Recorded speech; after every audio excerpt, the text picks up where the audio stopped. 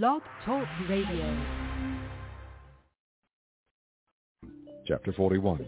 And it came to pass at the end of 2 full years that Pharaoh dreamed, and behold, he stood by the river. And behold, there came up out of the river 7 well-favored kine and fatfleshed, and they fed in a meadow. And behold, 7 other kine came up after them out of the river, ill-favored and leanfleshed, and stood by the other kine upon the brink of the river. And the ill-favored and lean-fleshed kine did eat up the 7 well-favored and fat kine. So Pharaoh awoke. And he slept and dreamed the second time. And behold, 7 ears of corn came up upon one stalk, rank and good. And behold, 7 thin ears, and blasted with the east wind, sprung up after them. And the 7 thin ears devoured the 7 rank and full ears. And Pharaoh awoke, and behold, it was a dream. And it came to pass in the morning that his spirit was troubled, and he sent and called for all the magicians of Egypt, and all the wise men thereof. And Pharaoh told them his dream. But there was none that could interpret them unto Pharaoh. Then spake the chief butler unto Pharaoh, saying, I do remember my faults this day. Pharaoh was wroth with his servants, and put me in ward in the captain of the guard's house, both me and the chief baker. And we dreamed a dream in one night, I and he. We dreamed each man according to the interpretation of his dream. And there was there with us a young man, an Hebrew, servant to the captain of the guard. And we told him, and he interpreted to us our dreams. To each man according to his dream he did interpret. And it came to pass, as he interpreted to us, so it was. Me he restored unto mine office, and him he hanged. Then Pharaoh sent and called Joseph, and they brought him hastily out of the dungeon. And he shaved himself, and changed his raiment, and came in unto Pharaoh. And Pharaoh said unto Joseph, I have dreamed a dream, and there is none that can interpret it. And I have heard say of thee, that thou canst understand a dream to interpret it. And Joseph answered Pharaoh, saying, It is not in me. God shall give Pharaoh an answer of peace. And Pharaoh said unto Joseph, In my dream, behold, I stood upon the bank of the river. And behold, there came up out of the river 7 kine, fatfleshed and well-favored, and they fed in a meadow. And behold, 7 other kine came up after them, poor and very ill-favored and lean-fleshed, such as I never saw in all the land of Egypt for badness. And the lean and the ill-favored kine did eat up the first 7 fat kine. And when they had eaten them up, it could not be known that they had eaten them, but they were still ill-favored as at the beginning. So I awoke. And I saw in my dream, and behold, 7 ears came up in one stalk, full and good. And behold, 7 ears withered, thin, and blasted with the east wind, sprung up after them. And the thin ears devoured the 7 good ears. And I told this unto the magicians, but there was none that could declare it to me. And Joseph said unto Pharaoh, The dream of Pharaoh is one. God hath shewed Pharaoh what he is about to do. The 7 good kine are 7 years, and the 7 good ears are 7 years. The dream is one. And the 7 thin and ill-favored kine that came up after them are 7 years, and the 7 empty ears blasted with the east wind shall be 7 years of famine. This is the thing which I have spoken unto Pharaoh. What God is about to do he sheweth unto Pharaoh.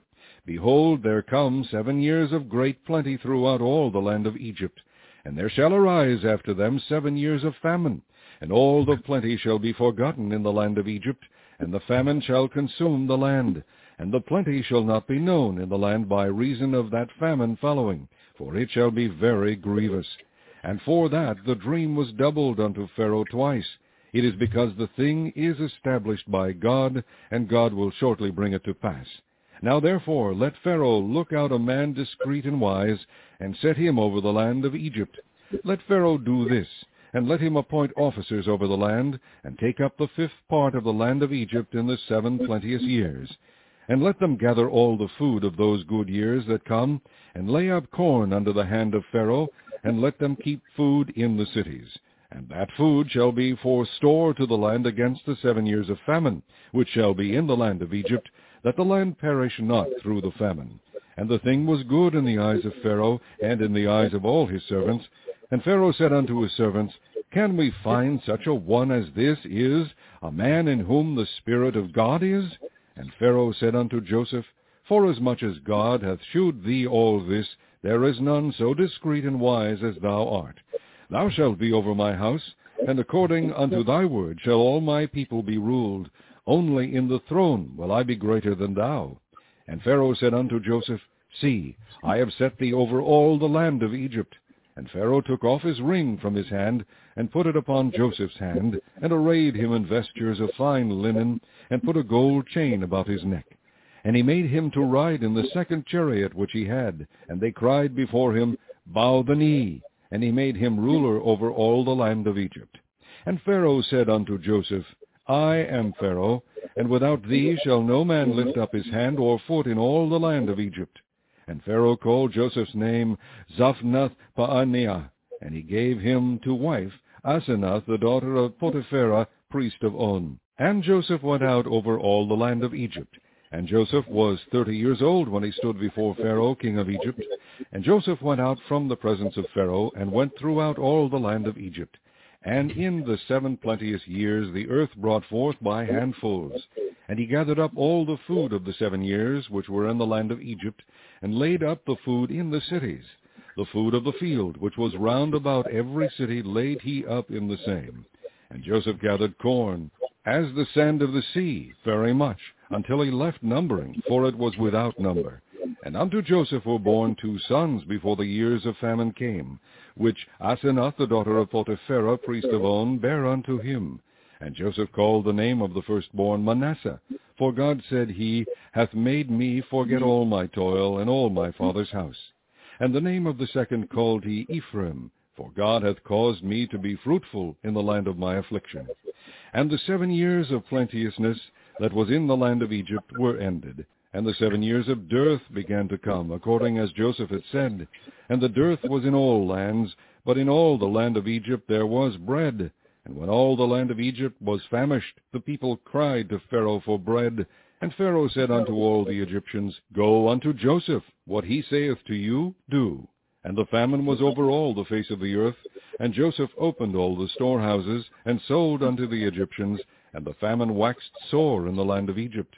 And all countries came into Egypt to Joseph for to buy corn, because that the famine was so sore in all lands.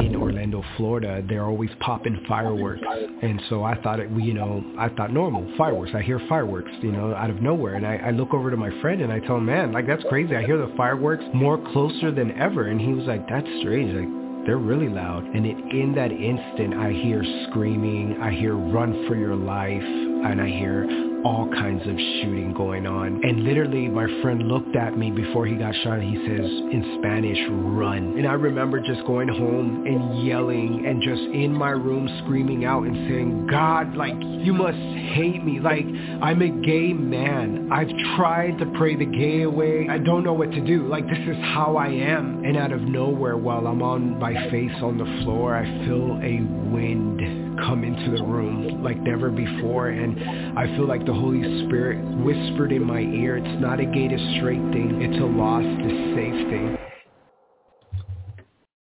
Hallelujah, hallelujah. I believe today God is going to move here in a mighty way, and I believe today, that this is our day, and He's going to bless us through testimony, through His word today, through song today. And so we're grateful unto Him and thank Him for all He has done, what He's doing right now, and what He's going to do. We bless the name of Jesus this morning. Hallelujah. No other name under the heaven where men can be saved. Jesus is the name, a place where the righteous can run in and be saved. Hallelujah. And so we're thankful unto Him. Welcome to Jesus in the Morning. I'm your host, Evangelist Barbara Pittman of Freedom Doors Ministries, and I come to you live each weekday morning, 7 a.m. Eastern Standard Time until 10 a.m. And today is June the 27th, 2023, with 6 months and 27 days still into this new year. And we thank God for another June the 27th. Oh, we thank Him. He has brought us And so we're grateful unto him this morning. Listen, we are going to one more song. And after this song, when we come back, we're going to pray the prayer of faith today, because it's that prayer of faith that makes us whole. Hallelujah. Yes, he was, Brother Louis. Hallelujah. God bless you this morning, and thank you so much for posting the script. God bless you. So listen, we're going to this one song, come back and have prayer.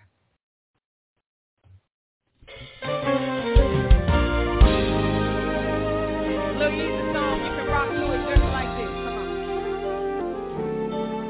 I want to see everybody rocking. Come on.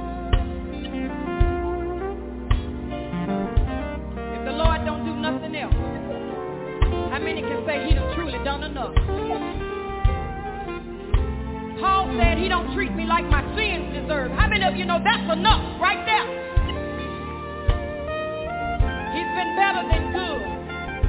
Even when I wasn't good to him, he's always been good and faithful to me. Ain't it good to have his favor? Listen. If you never do another thing for me, you've done enough. If you never see fit to bless me again, you bless me enough.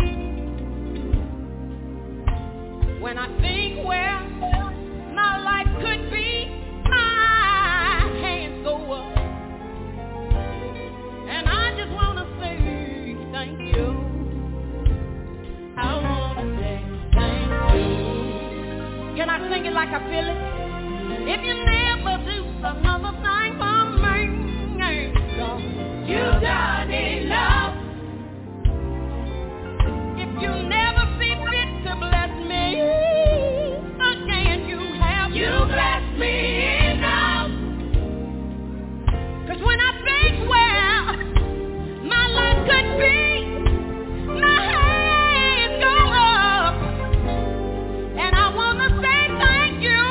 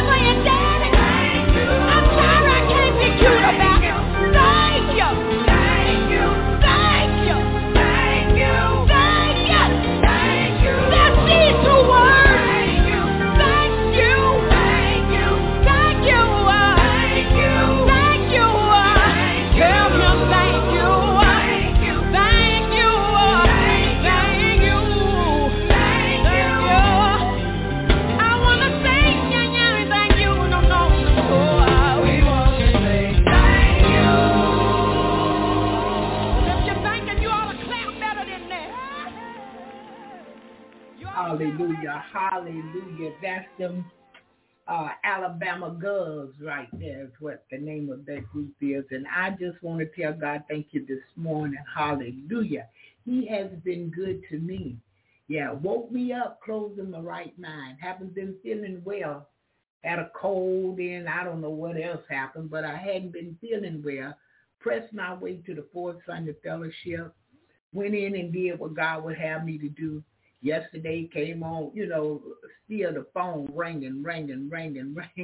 Some calls I just couldn't take because I just wasn't feeling well. And then Brother Anthony come by yesterday. He in town.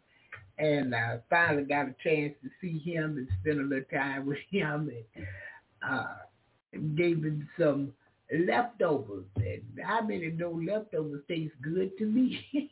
So we ate and looked at the book of Acts on TV. I love that. I love that Acts. I think it's Apostle Paul telling it all. He just dropping it all out there. Yeah, and so I just love it. When I look in the book, this particular movie is going according to the Bible, King James Version. And so I get excited every time I say, I know I done watched it so many times, and I just enjoy it. And certain parts of it make me lift my hands and tell him thank you. You hear me? It makes me tell him thank you. I can't help but be grateful and thankful unto Almighty God. Listen, we have a wonderful testimony for you this morning, and we're going to get started. So, and we're going to the book of Genesis chapter 41. Joseph had a lot of trials to go through. He was sold, all kind of stuff, lied on, but yet Joseph is blessed. And we're going to see what God does continue to do in Joseph's life today. Hallelujah. Let's pray. Father God, we thank you for another day. Thank you for waking us up this morning, closing our right minds. We thank you for watching over us as we slumbered and slept last night. We give you glory, honor, and praise, Father, for the things we don't even remember, for the things we take for granted. All this morning we say thank you. Hallelujah. Thank you, Jesus. Father, we love you. We're grateful unto you. We appreciate you. Oh, we thank you today for all you've done. Hallelujah. And Father, we come this morning asking for forgiveness of all our sins and wrongdoings. Lord, we ask that you would put them in the sea of forgetfulness, never to remember them again. Clean us up today, oh God. Give us a clean heart and renew the right spirit within us this day. In the name of Jesus, June the 27th, 2023, Father, we ask that you would fix our hearts. Anything that shouldn't be in our hearts, God, we ask that you would remove it today. Let us forgive quick if we haven't forgiven anyone. Lord, help us to forgive right now in the name of Jesus. And cast our cares upon you, for you care for us. Father, we give you all that we feel that we can't handle, and the things that we can't do, we lay it on the altar before you this morning. In the name of Jesus. And Father, we ask that you would fix it for us. We need you today. Without you, we can do nothing. And we don't want to lean to our own understanding. Father, we don't want to be wise in our own eyes. Hallelujah. We want to trust you with all our heart. We want to fear you and depart from evil. Bless us today with spiritual blessings like never before. Father, if anyone here who has not received the gift of the Holy Ghost, we ask this morning that, Father, you would baptize them this day in your Holy Spirit, in the name of Jesus. Father, let them come up walking in the newness of life. Let them not see things the way that it used to be. The spirit of bond, the spirit of depression, God. We ask this morning that you would move it. Remove it from your people in the name of Jesus. Lord, we ask that you would replace it with joy and peace, happiness today, life, living, alive, in the name of Jesus. Thank you, Lord. Thank you. Hallelujah. Oh, glory to his majesty. We thank you that we can lean and depend on you. You'll never leave us nor forsake us. Father, you said you would be with us until the end. And we believe that this morning. So we're leaning and depending on you for all that we need and all that we want this day. For this is the day that you made. It's a good day because you made it. And Father, we will rejoice and be glad in this day, June the 27th, 2023. Hallelujah. Yesterday's gone and tomorrow's not promised, but we are here today. And Father, we want to lift you up. We want to glorify you. We want to praise you. We want to worship you this day in spirit and in truth. And Father, we want to walk in your spirit this day that we don't fulfill the lust of our flesh. We want to keep our minds on you this day. For it's you that will keep us in perfect peace. Thank you, Jesus. Father, we bring those that are sick before you this morning, that are here, God. We ask that you would move in healing today like never before. God, as you're passing by, let us grab hold to the hem of your garment. For there's yet healing in the hem of your garment, Father. You heal all manner of sickness and disease. No matter what it is, it's no problem for you. Hallelujah. Heal this morning. Send your healing power. Touch, God. Send the Holy Ghost fire to burn up anything that's in us that shouldn't be. And set us free this morning. In the name of Jesus, we ask. Oh, we need you today, Father. We can't make it again without you. Father, bless those that are incarcerated today. Bless our brothers and sisters overseas everywhere.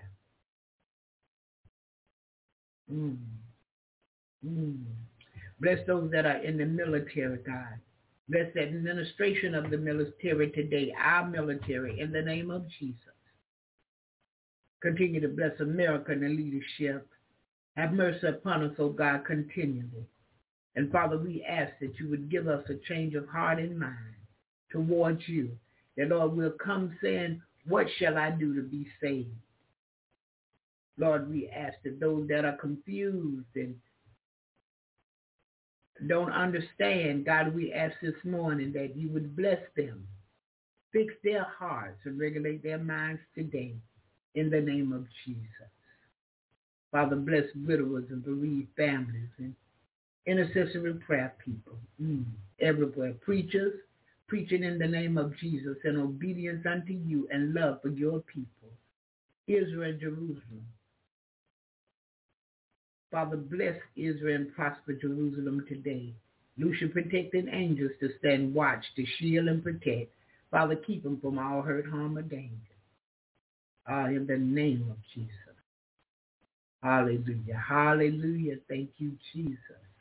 Thank you, Lord. And Father, whatever we haven't prayed for here, you know what your people need. We ask that you would supply it here this morning. In the name of Jesus. Father, send a word today that will work miracles in your people's lives. Uncommon blessings this day, oh God. In the name of Jesus. Father, whatever we forgot, move today. Move upon it. Let us be quick to forgive today, oh God. Again, in the name of Jesus. Bless this segment. Have your way here. Move by your spirit, oh God. We need you today like never before. Time has wound up. The world has become wickeder and wiser.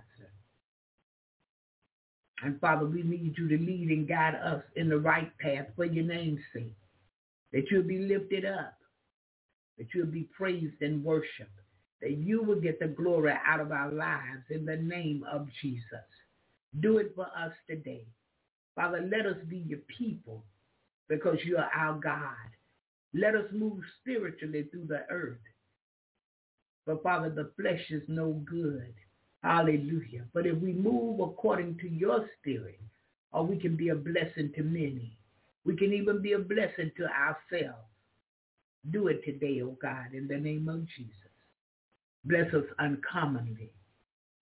Work uncommon miracles in our lives. That God, we would be a blessing to others. In the name of Jesus. Father, we thank you. We thank you this morning for hearing and answering our prayers. We thank you this morning that you're never too busy. We thank you for your love, your grace, and your mercy this morning. All let it continue to abound for us. Help us to be a people that obey at any cost, not looking through natural eyes, but God, help us to look through spiritual eyes that we can see the move of you. Open up our spiritual ears today so we can hear what the Spirit has to say to the church, the Spirit of Jehovah God that have all power. Hallelujah. Thank you this morning. I thank you. Hey, God, we thank you this morning. We thank you for hearing. We thank you, Lord, for answering us. We thank you again for being on our side in spite of us. Father, we thank you for looking beyond our fault and yet meet our needs. Oh, we thank you this morning, for there's none like you. Glory, hallelujah, Jesus. Thank you this day. We ask it all again in Jesus' name. Amen and hallelujah. Thank you, Jesus. Thank you, Lord. Thank you. Father, we thank you this morning. We give you glory. Hallelujah. We give you honor this morning. For there's none like you. Thank you, Father. Thank you. Thank you. Can't say thank you enough. Oh, you've done so much for us. Things we've forgotten. Things we take for granted. Oh, we thank you this morning that you don't cut us off. But you keep on allowing us to live. You keep on blessing us over and over again. And we're thankful for every miracle you've worked and working in our lives. We thank you this morning. Thank you for our life, our health, and our strength. Thank you this morning. Things could be so much worse, Father. Hallelujah. But you are God that loves your people. And we thank you for your love. Thank you for your many blessings. I'll thank you this morning. Hallelujah. Hallelujah unto his majesty. Thank you, Jesus. None like him. None like him. Oh, yeah. So listen, I found this testimony and I wanted to share it this morning. This young man, I believe he was in Orlando, and we heard a few years back, they had this huge shooting. Huge shooter. I mean, they was killing some people, letting off rounds. And he was in that.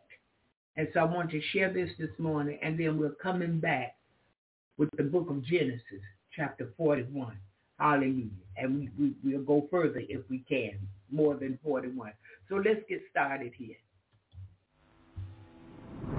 In Orlando, Florida, they're always popping fireworks. And so I thought I thought normal, fireworks. I hear fireworks, out of nowhere. And I look over to my friend and I tell him, man, that's crazy. I hear the fireworks more closer than ever. And he was like, that's strange. They're really loud. And in that instant, I hear screaming, I hear run for your life, and I hear all kinds of shooting going on. And literally, my friend looked at me before he got shot, and he says in Spanish, run. And I remember just going home and yelling and just in my room screaming out and saying, God, you must hate me. I'm a gay man. I've tried to pray the gay away. I don't know what to do. This is how I am. And out of nowhere, while I'm on my face on the floor, I feel a wind come into the room like never before, and I feel like the Holy Spirit whispered in my ear, it's not a gay to straight thing, it's a lost to safe thing. Well, Luis, it's an honor to have you on the channel today. For the people who may not know you, who maybe have never seen you, could you just introduce yourself and tell us a little bit about who you are? Yeah, my name is Luis J. Ruiz, and I was born in Nuremberg, Germany, and my parents were actually from Puerto Rico, and I am a combat army veteran. Man, Luis, like I said, it's an honor to have you here today. You have a beautiful, powerful testimony that I'm really excited for people to be able to hear. Let's start with your life before Jesus. Growing up, did you know about Jesus? Did you grow up in a Christian home? Tell us a little bit about that. Yeah, so I remember growing up, in the military home. We were in Germany, and so my parents, they flew from Puerto Rico to Germany, and I just remember not really hearing anything about Jesus, about God. My dad was he was out in the field a lot, in training. And so I remember just being around my sister a lot and my mom. And so even then, just picking up their mannerisms. I remember also being Catholic. We were part of the Catholic community.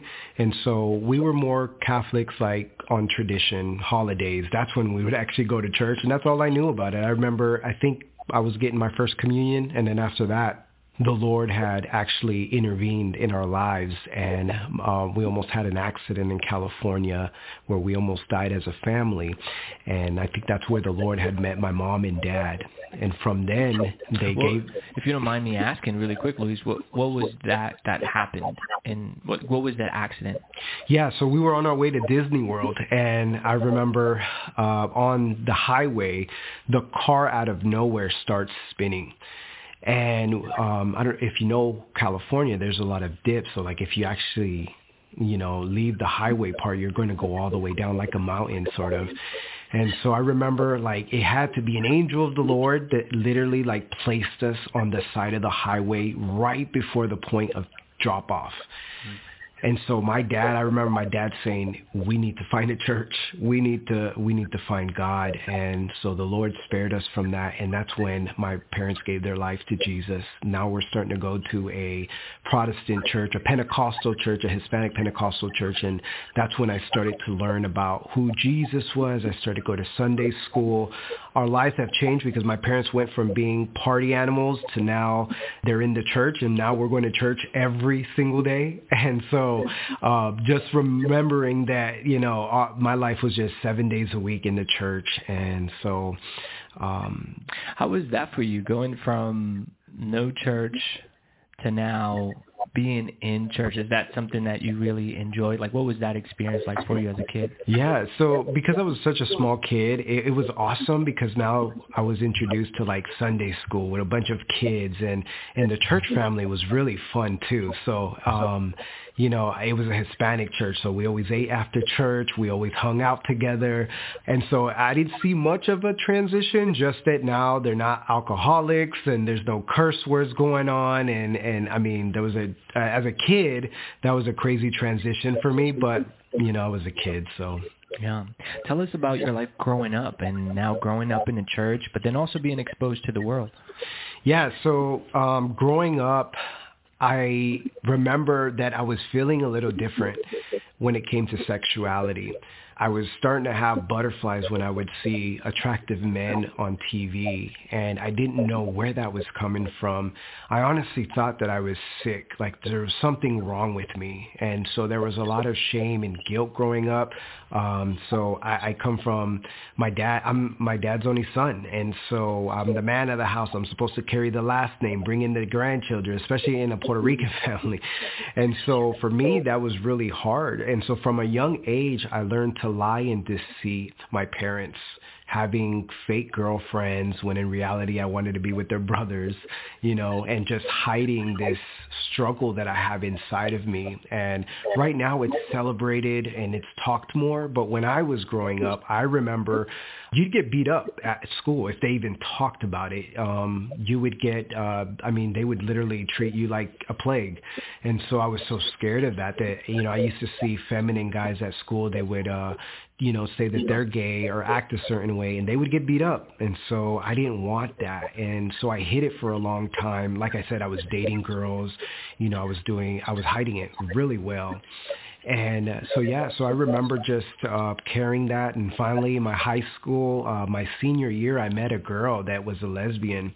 And she was really cool. She was really popular. Everybody loved her. And I was just thinking to myself, I'm like, wow, like, what if that's me? Like, what if I come out the closet and instead of me getting beat up because I'm masculine and because I like sports and I'm different, maybe it might just change history around. And so she actually kind of almost helped me to come out of the closet. And so I remember I got to a point where I was so tired of hiding this and just not being myself that I just came out. I came out and I told everybody I'm gay, and I really didn't care who didn't like me or what, because this is who I am. This is who I thought I was. And so in that transition, I remember I did get popular. And now I'm a prom king in high school, and everyone's like, wow, you're so different. And now I'm going to the gay clubs, and it's like a little kid at a candy store. And I really believe that when you train your children in the word, they'll never depart from it. And that's what I'm so thankful that my parents were always sharing the word of God with me. And so throughout that was also a struggle growing up, because I knew God's word, but I also feel a certain way. And so for me, that was a wrestle. I didn't know how to move forward in life with this, because the Bible says it's not only just a sin, but it's a heightened sin, and so I'm like, but this is how I feel. Like, if God, made me this way, it got almost to the point where I believed that I was born this way, because it came from such an early age that, I really did feel that I was born that way. And so I remember just when I didn't find answers in the church or with my family, because that wasn't really talked about. The church didn't really talk about it.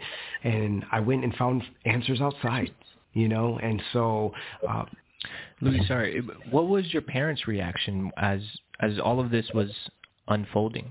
Yeah, so I remember actually going to college, and my mom was taking me back to my dorm room, and there was a lady on the radio station, and she was talking super bad about the homosexual community. I mean, she was just like, they're going to hell in a handbasket, and they're going to get AIDS. And I mean, we love the prostitute, we love the drug addict, but when just hearing this lady on the radio talking so bad about what I was going through, it really got me to the point where I was like, very offended. And I'm telling my mom at that moment, Mom, turn that off, or let's listen to something else. And she was just like, why? Like, this is the truth. This is the gospel. And it got to the point where me and my mom started arguing in the car on her birthday. And I look over to her and I say, well, Mom, she's talking about me. And I remember my mom looking really sad and looked over to me, and she said, it's my birthday and you had to tell me this. And I just remember her crying. And I remember her saying, we can't tell your dad, because it's going to break him. It's going to, I don't know what he's going to do. And so I remember just going, she dropped me off, and I'm standing there and I'm watching her cry and drive away. And that really broke my heart. And then as soon as I came by the next weekend, my father already knew. So she's telling me not to say anything, for no one to say anything. And my dad already knew. I remember, because he didn't know a lot, and in this conversation, he's never really had to deal with it. And so he sat me down, and as a father, he was just drilling me down and just, hey, that homosexuals are going to hell and you'll never make it in life. He was just trying to be a father. He just didn't know the best way to go about it. And so for many years, that caused a divide with me and my dad's relationship. We didn't talk for years. We talked like really quick, a quick I love you, and it almost seemed like it was just checking the box. And so I just remember for my parents, it was a very hard place. They became actually pastors of a church. And so now they're pastoring a church, and it's very difficult because I'm so out of the closet at this point. I remember people knocking on my dad's office door and saying, we can't have Luis hang out with the jóvenes, with the youth of the church, because his spirit is going to jump on our kids' spirit. And so, we need him separated, or, and then they would tell him things like, you're trying to lead us and trying to be a pastor, but you can't even get your own house right. And so as a father, we talk now and stuff, and he tells me how not just only embarrassment and shame and condemnation, but it was hard for him to lead as a pastor, as a father. He didn't know how to love me in this situation because, like I said, at this time in life, they didn't really talk about it. You didn't really hear about it, actually. So a lot of pastors, a lot of parents didn't know what to do with their children. And so seeing my mom cry a lot, seeing my sister was actually the only one that really knew, and she actually stood by me and she was there for me, which I'm so thankful to this day. But seeing my mom cry, it just burned something inside of me to where I felt I needed to move. I felt like I needed to move far away from my family so that they're not hurting anymore, so they're not, seeing this pain. And so that's what I did. I told him, and you know what? And all of this as well, I always prayed the gay away. I always tried and asked God to make me straight. You know, I was just like, man, like, I don't know. I just want to be straight. Please take this away from me. Because contrary to what they tell you, there's always this pain inside. There's always this hurt. And the only one that was able to feel that is Jesus. And so I just remember it was a struggle. I would go into churches, and because there were moments in time in my, walking in the gay lifestyle where I was like, man, I miss church. I miss hearing worship. There's something inside of the house that I couldn't find, having sex with men or drugs or alcohol. And so just taking me back in, I remember churches trying to, because they didn't know as well. And I'm very sensitive to that because they honestly, a lot of them just don't know. It's not, that they treated me bad. It's that they don't know how to do this. And so they would try to marry me off. I remember I would come to the altar, give my life to Jesus. And like the next day, they're like, look at all these girls right here. We'll marry you off. Instead of working on the root issues that I had inside, for them, that was the fruit of the Spirit. And it's like, no, what about what I'm going through in here, the hurt, the unmet trauma, the pain that I'm carrying? And it would scare me. I wasn't ready to commit to a girl. I didn't even know what was going on with me, suffering with same-sex attractions, that I would run back to the LGBTQ, And so joining the army now, because I thought that would turn me into this like heterosexual man, and it actually made me more sexually promiscuous, because even in the military there are a lot of like in the closet man, especially when we were deployed to Iraq. All of a sudden these guys that were faithful to their wives are no longer being intimate with them, and so now they go to the bros because they feel that sleeping with a guy is better than cheating on your wife with another female. That was a disaster, a recipe for disaster. The enemy knew what he was doing. I remember getting caught in Iraq. When I was deployed in Iraq, I got caught with a letter in my barracks room of a boyfriend that I was dating. And I remember they put me in this is before the don't ask, don't tell policy, where they don't ask you and you don't tell them, but they can find out other ways, and they did by a letter. And so this was before the military had, where you're now allowed to openly serve gay. This was way before that. So they put me in front of formation, in front of my whole company, and I just remember them saying, this is not what a United States Army looks like. We don't have queers or homosexuals in the Army. And I just remember that hurting me so much that an activist grew out of me. And I got to the point where I was an activist for the LGBTQ. And I was like, I'm a gay man, take it or leave it. This is who I am. And I remember just living that life. I would tell my parents, I'm never going to bring a girl home, so don't try it. I mean, I really gave into this. Like, it became my identity. It became everything that I was. And so in that, I just remember going to my parents' house and trying to get them to accept my boyfriends, trying to get them home for dinner. And my sister shares this now, so I'm able to share this. But she would bring guys home who she was sleeping with, and my parents would know it.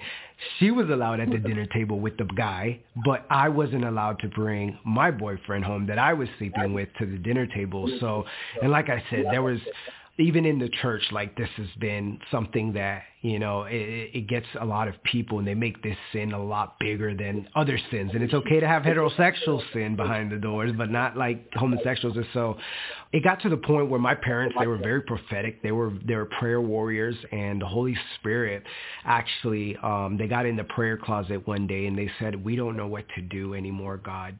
We have prayed. We grew him up in the Word. We taught him the Word of God since he was a babe. Like, what do we do? And they felt the Holy Spirit tell them that, release him to me, he's mine. It was one of them. And then the second one, they said, invite the boyfriends home. And they were just like, wait, what? That must be in the flesh. Like, we can't do that. And I remember they felt like this peace, because they were just like, wow, because the Lord was actually showing them in all this that Luis is not your only assignment. And so in their hearts, they were just like, wow, we were so selfish thinking that salvation was only for our son. And so as they started they called me one day and they said, you know what? Go ahead, bring them home, bring them for dinner. And I'm on the phone and I'm like, oh, I'm telling my boyfriends, they're going to kill us. Like, I need you to bring a baseball bat. I don't know. Like, for them to say, for us to come to dinner, that's huge. Like, I don't know how to take this right now. And so I remember bringing them home, and I kid you not, with their love and their expression of Jesus without beating people with a Bible, they were just having relationship with these guys. These guys were coming to Jesus. There was a revival happening at home to the point where I was like, you know what? I'm not bringing no more guys home. Like, I'm not bringing them home because they're coming to Jesus. Like, forget that. And so, fast forward, remember, like, after I got out the military, I was transitioning out the military, I was drunk one night. I was in Orlando, Florida now. And I just remember going back, being really heavily in the LGBT, just partying all the time. And it just, now I'm on like Famous Magazine as a masculine army man, Latino man. And so now, I'm getting popular in the Orlando gay scene everywhere. And I just remember really being drunk one night, like really wasted. And I was driving around, and out of a sudden, I ended up in a church. And I don't know how I got there. Well, I know now, but I didn't know then, like, whoa, like out of all the places, like you'd think I'd stop at a gas station to get gas. No, I stopped at a church and they were having worship, and I was just like, wow, it's 3 a.m, but it sounds really cool in here. And me drunk, crazy, I walk up in there and I get hit like with this wind, like this power, and I'm like, I start crying, getting emotional, and I sit down, and this lady sits next to me, this little Latina lady, and she just she looks at my tattoos, and I'm like, oh Lord, she's about to talk about my tattoos, and she's about to like hit me with scriptures, and she just looks at me and she goes, son, you have a story to tell. Like, these tattoos are amazing. I bet there's a lot of stories here. And she was just getting to the root of my heart. She wasn't like condemning me and I just remember in that, like, I broke down and I said the prayer of salvation with her. And I just remember feeling so like there's just like this peace on my heart that I didn't have to like right away, like get rid of things. And just that moment, just kind of seize that moment and just say, I don't know how to do this, but I'm just going to say yes to this right now and see how it works. And that's exactly what I did. And I remember like just feeling like a weight lifted off of my chest. I felt so good. I couldn't stop smiling. And then out of nowhere, I feel the urge to delete Facebook, delete Instagram. Like, I literally like went ghost for a whole year. I stopped talking to friends, changed my phone number, because I just felt like that was the best route to go, to just stay away from my past. And so, being away for a whole year, I'm going to church and, just doing the God thing and trying to meet him there. And so I just remember getting a lot of like Bible knowledge. And honestly, I felt like that's what mostly it was for me in that season. I remember little times in my life where I'd meet with the men in the church, and they were really quick to talk about pornography issues and their lust with women. And I mean, they could go really in on how they were lusting for women and breakthrough would happen. But when I rose my hand and said, you know what, I have same-sex attractions and I struggle with gay porn, I felt like a pandemic hit in the room, like I was the plague, and it went from inviting me to barbecues and to go play sports with them and to hang out with them to very long distant handshakes and things like, we're praying for you, brother. And it's like, wait, you were hugging me like 2 days ago and you were kissing me on the forehead and you told me you loved me. And so I feel like the enemy used that, and I got really bitter and hardened. I just said, you know what? I'm just going to do this on my own. It's just me and you, Jesus. I remember that's what I was saying, and I didn't want to share with no one. And when you do things alone, the enemy loves that, And so I literally stopped having community. I closed up. I didn't open up to people. And so that was another disaster, another recipe of disaster for me. Did your parents hear about this time when you basically said, you know what, I'm going to go after God? Yeah, they did actually. My dad was just like he felt it different. Like he was like, he's there, but he's not there. Like something's going on. My mom was just super happy. She was excited. And, for that whole year, like they were just like, wow, like God is doing something big in him. I'm just glad he's in the church right now. But, your mom and dad always knows. And I remember my mom just getting this dream, and the Lord's like using her in the prophetic in a big way. And she had this dream, and she called me one day. And mind you, this is when all of a sudden I'm now quiet. I'm not in community. I'm keeping my struggles to my own. And the Lord speaks to her and says, in the dream, shows me at a nightclub. And there's blood all over my clothes. And I'm running for my life. And she said in this dream, she's looking down, looking at all this happening. And all of a sudden I look up and I say, Mom, help me. And she instantly woke up. And I remember her calling me and telling me the dream, and I'm just laughing. And I'm like, Mom, I'm back in church trying to hide that I've been struggling for a while. And I'm like, how does this woman know? And I just, she was just like, no, I just really feel a heaviness on this dream. I've had many dreams, but this one, I believe she called up everybody in Texas to pray. And so I remember, just hanging up the phone with her, and I was just like, whoa, that's crazy. Well, it's a good thing that I'm not clubbing. That's what, I felt. It's a good thing that I'm not going out to the gay clubs anymore. I'm at church, And so I remember also about a couple weeks later, there's a prophet that comes to our church, and I'm coming home late from work. And I stop at the church. I sit down in the back row, and I'm just there. Now I'm checking out already. I'm just going to check the box that I'm going to church. I'm like on my last thread. I'm struggling with the same-sex attractions and everything that's going on. And so I ended up at the church. He calls me to the front. Out of everyone, he says, you with the haircut like mine, he's like, come up to the front. And I come up to the front, and I remember him just releasing a word and just saying, I see you in legislation. I see you with pastors that have been pastors for years, big pastors, small pastors.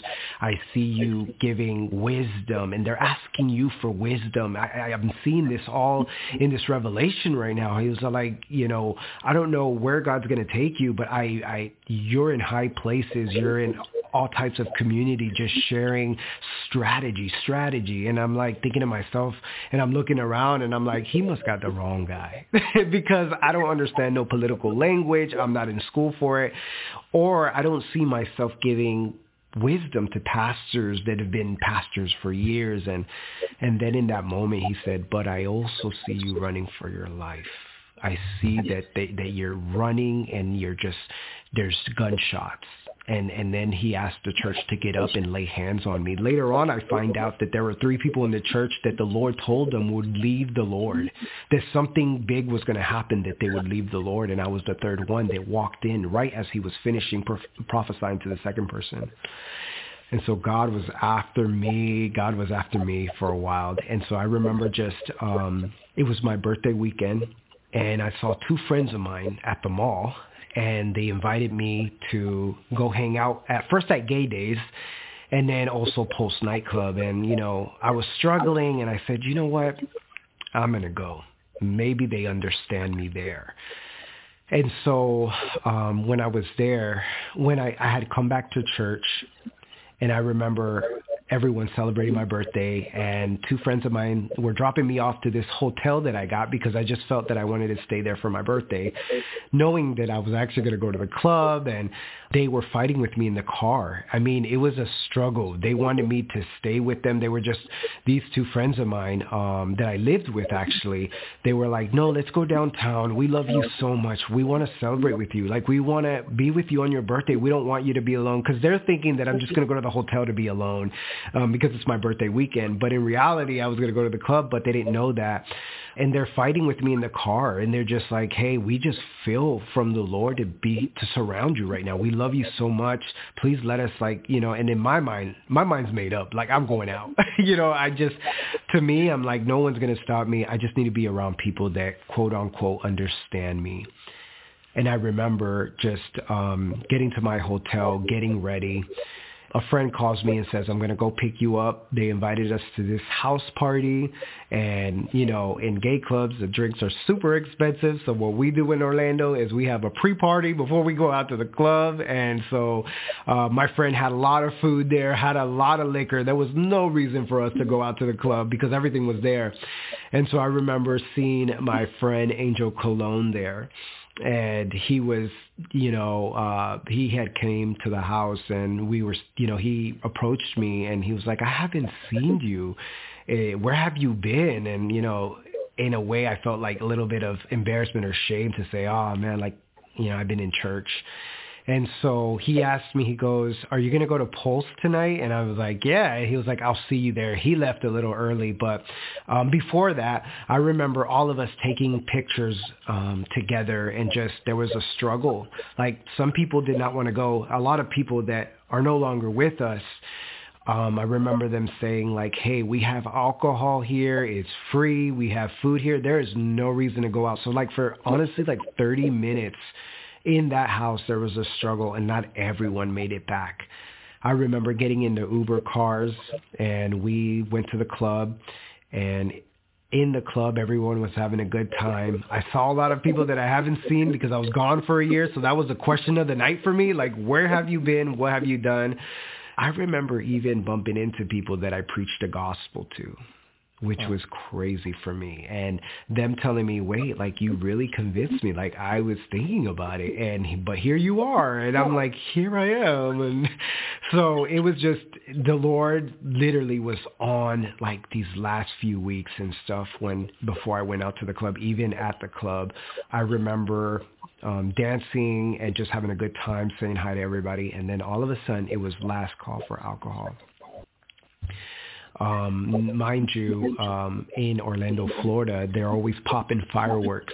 And so I thought I thought normal fireworks. I hear fireworks, you know, out of nowhere. And I look over to my friend and I tell him, man, like that's crazy. I hear the fireworks more closer than ever. And he was like, that's strange. Like they're really loud. And in that instant, I hear screaming, I hear run for your life, and I hear all kinds of shooting going on. I remember at that moment, I was so stunned, and because I had been drinking, it's almost like I froze up. All the military training that I got when I deployed to Iraq never prepared me for a night like this. I remember just hearing the gunshots, people saying, run for your life. My friend jumped in front of me, or jumped in front where I was at, and he got shot. His boyfriend jumped in front of him and he got shot. And literally my friend looked at me before he got shot. He says in Spanish, run. And that's when I quickly reacted and I started to run. And I turn around and I see bodies on the floor, blood all over the floor. I see people are running into the bathrooms. They're running into places to hide. I see this door. I run out of it. As I'm running out, people are jumping over the fence. I wasn't going to jump over the fence because it was too high.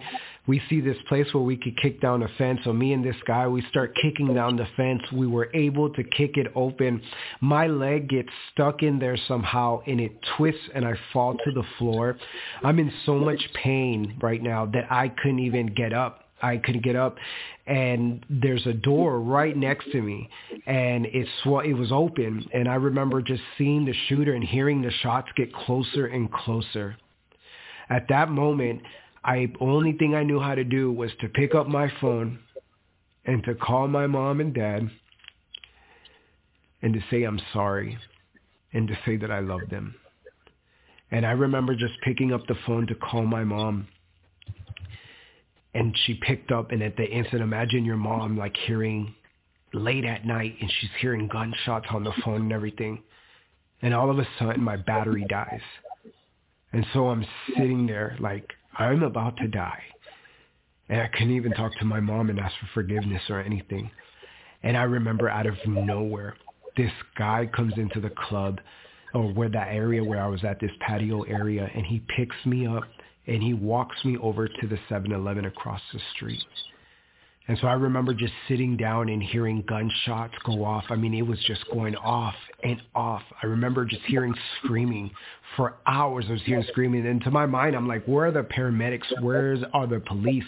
Where is everybody? What's going on? And out of nowhere, this lady walks up and she goes, what's going on here? And I'm like, please, can you call the cops? My friends are in the club and like they need help. Like, please call them. And I remember her just lifting her arm up and she started praying. And then she looks at me and she tells me, you're not supposed to be here. And she walks away. I don't even know where she went at this point. And I'm just like, whoa, like this is crazy. And I'm still hearing, shots going off. And all of a sudden the police came and the paramedics, and that whole night, people being evacuated out of there. I remember the helicopters surrounding the whole area. It was a very crazy night. When I could, I was helping people in the 7-Eleven with the first aid training that I got in the military. I was able to assess the wounds, and I helped out my friend that was bleeding out because he was shot. He didn't even realize he was bleeding, and I look at him, I'm like, whoa, like there's blood all over, and we see that there's a gunshot wound. I get, napkins and everything, and I assist him with first aid and help him out. And, we're just sitting there at awe because we can't believe that this happened. I never would have thought that my mom's dream would have came to pass. I never would have thought that could have been my last night. And by the grace of God and his mercy and a praying mom and dad, I really feel like the Lord was on this and that I was able to come out of there alive. I remember a couple weeks after that, going back, I remember just sitting in the hospital because I was in pain and hurting. And I remember just texting friends and saying, hey, like, did you make it out okay? Are you okay? Where are you at? And then to see their names pop up on the TV screen, dead. There was 49 people that died that night, 49 of our friends that died and didn't make it out alive. A lot of people that were in that party with us, the pre-party, didn't make it back. And so I'm grieving, I'm hurting. I remember seeing some of the people, some of the church that came there. There was people that in the name of Christ that I don't believe had Christ at all. We're throwing up signs like God made Adam and Eve, not Adam and Steve. They would say things like judgment. That's what those homosexuals get. And so right now, like me grieving and then seeing that on TV, my heart was getting bitter. I was getting angry at the church, at the Lord. While that was happening, about a couple months later, I get an email saying, hey, I need you to go check your, I need all those post survivors to go get checked. Because unfortunately, a lot of people that died were HIV positive or had AIDS. And so I remember just because I was grieving and I was getting sick, I didn't think nothing of it. I mean, I was living a sexually promiscuous life, but I just didn't think, that anything. And so I remember making I went to the HIV clinic, and I made the guy do it 3 times. Because in my head, for some ignorant reason, I was thinking that, I was a pastor's son, so I'm not going to get this. Or I was in the United States Army, I'm not going to get this. And, just ignorant things that I was thinking. And the guy on the 3rd round, he said, I need you to sit down. I hate this about my job, but you're HIV positive. And I remember at that moment hitting the ground crying. Because I was just like, I can't believe this is happening right now. And all this is happening all at once. Like, I can't believe this is happening. And I do want to say that there was a lot of people of the church that did show love, that did pray for me, that did go and pray for the post survivors, that showed God's love and mercy. And I'm so thankful for that. And I remember just going home and yelling and just in my room screaming out and saying, God, like, you must hate me. Like, I'm a gay man. I've tried to pray the gay away.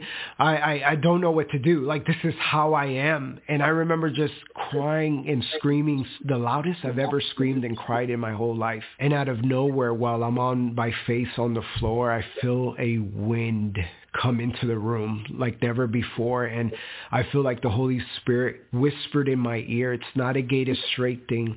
It's a lost to safe thing. I want all of your heart, not just your sexuality. I want you. And in that, I just broke down, and little by little, I'm starting to read the Bible again in my room. That's where I'm having church. I'm watching YouTube videos of preachers and pastors and just because I wasn't ready to go back to the church. I wasn't ready to do that whole thing again because I've been trying to do it like basically all of my life. And I remember the Lord just saying, now I want you to find a church where you can get discipled, where you can get mentored, you can sit under leaders that have been doing this for years. And so I said, I'm going to give it a chance again. And I ended up at a church where I'm being fathered and I'm being loved. And in that, I remember just being in the shower and just crying out to the Lord and saying, man, like, these struggles don't go away. What's going on? And I don't know what to do. And how are you going to use me? You know, I'm struggling with this still. And the temptations are hard. And I don't even see you using me. And all of a sudden in the shower, like, I feel the Holy Spirit again. And he says, you haven't forgave yourself and you haven't forgave the shooter. And so there were things that the Lord was trying to meet in me and do before ministry, before all these things. And I remember just getting out the shower and I felt this boldness come on me. And I said, you know what? I'm going to share my testimony. If that's ministry or whatever, or I'm going to do that. And I remember just sharing my testimony. Mind you, I didn't think it was on public mode at all. And so I just think it's friends, family, church people that know me. So I'm not, with Pulse happening now, they're seeing me as a hero of the LGBT community and someone that is respected and loved. And so I tried my best to not offend. I didn't want to hurt because I was so connected with the survivors. I was so connected to this community. And so for me, when I shared my testimony, I shared it in so much boldness. I couldn't even believe that I wrote that. And so I said, I'm going to hit send, and I hit send, and I shared, everything that I no longer identify as LGBTQ. And in this, I'm thinking to myself, I'm like, well, love is love. They'll understand me. It's my my story. They love me. They accept it all. This is in the time where they're fighting for the equality bill. So in my mind, I'm like, well, I fall under that, so they're going to understand my story and my testimony. Everything's going to be cool. And my sister, calls me and she's like, I need you to go check your social media. And I'm like, oh no, I'm thinking to myself, people from church are in the comment section, because there was a lot of people that were saying, you had us fooled. For a whole year you were going to church, you had us fooled, and we can't believe that this and that. And like I said, it's a lot of people that didn't understand. And so at the moment, I didn't think that. I was like, oh, I can't believe this is happening to me right now. I hate the church. That's what I was saying. And I just remember looking at my social media, my Facebook, and it goes viral. I'm talking about people. I look at it and I'm like, oh my goodness, it's on public. And all of a sudden it just goes far. I mean, I'm looking at CNN, NBC, Fox, all these news channels sharing Pulse survivor no longer identifies as homosexual and turns to Jesus. And now people like Ben Shapiro and all these people are now sharing my story, and it's going viral. The LGBT community in Orlando is going crazy with this story. All of a sudden, like, they're doing hashtags like Save Luis, not like that he's saved, but save him out of that cult, what they think I was in. And I just, in that, it was very, very hard, because for the first time I understood what persecution meant. I understood that for this I would have to pay the price and carry the cross for this. And that's when the Lord, in his love and mercy, was showing me, like, they left you, they turned their backs on you, but I didn't. I'm still here with you. And that's where I was starting to feel the Father's love for me as an orphan that I thought I was, as someone that didn't understand. And I remember just little by little learning his love for me. And so in that, it was very hard. I remember just all kind of news, all kind of entertainment were talking about this at this moment. Half of the church didn't know what to do with this. And so I was struggling with this for a long time all by myself. And so that's where the Lord met me, and I'm super grateful he met me there, surrounded me with other people that have come out of the lifestyle, because that's another thing. I thought I was like the only one, and, I'm now, God, out of nowhere, there's people all around the world saying, we stand with you. keep fighting the good fight. That was my story too. And that wrecked me forever. That then I find out that my friend Angel Cologne also, from Pulse nightclub, gave his life to Jesus. And so that sparked a fire in me that, wow, I'm not the only one. And God is moving in this community. And then from there, getting mentored, discipled, and learning more about God, all of a sudden, I'm now speaking in communities. I'm speaking in colleges. I'm going in political arenas, just like the prophetic word. I never thought. Now I'm where legislation is saying that we are fighting for equality bill. Everything's equal as long as I don't share my story, so there's no equal in equality. Things like love is love until you decide that your message is different. Then all of a sudden love is war. And so learning just like to stand with God and Him standing with me and just leaning on Him, really surrendering my struggles, my identity to Him. Because like I said earlier, I was trying to pray the gay away. And I do want to emphasize that there's power in prayer. There's power in the name of Jesus. But I was making that almost a God. Like that was my only thing. I was, turn me straight. And it's like, wait, you're a hot mess. There's a lot going on in your life that I want you to surrender to. There are places in your life where it has not met Jesus yet, and I want to meet you there. And so I had to surrender that. I had to give that to the Lord. And in that, He not only just changed my desires, but they actually became His desires. And so longer my ways of how I thought my way became His ways. And so now He was the best leader as what identity means. Jesus was the best. He represented identity more than anything because the Father represents identity. And I just, even in the word, like Moses was an example when he asked, who do I say send me? And God says, tell them the I am sent me. And that was just a big moment where God shows His identity. And then Jesus says, let them know that I am the truth, I am the way, and I am the light.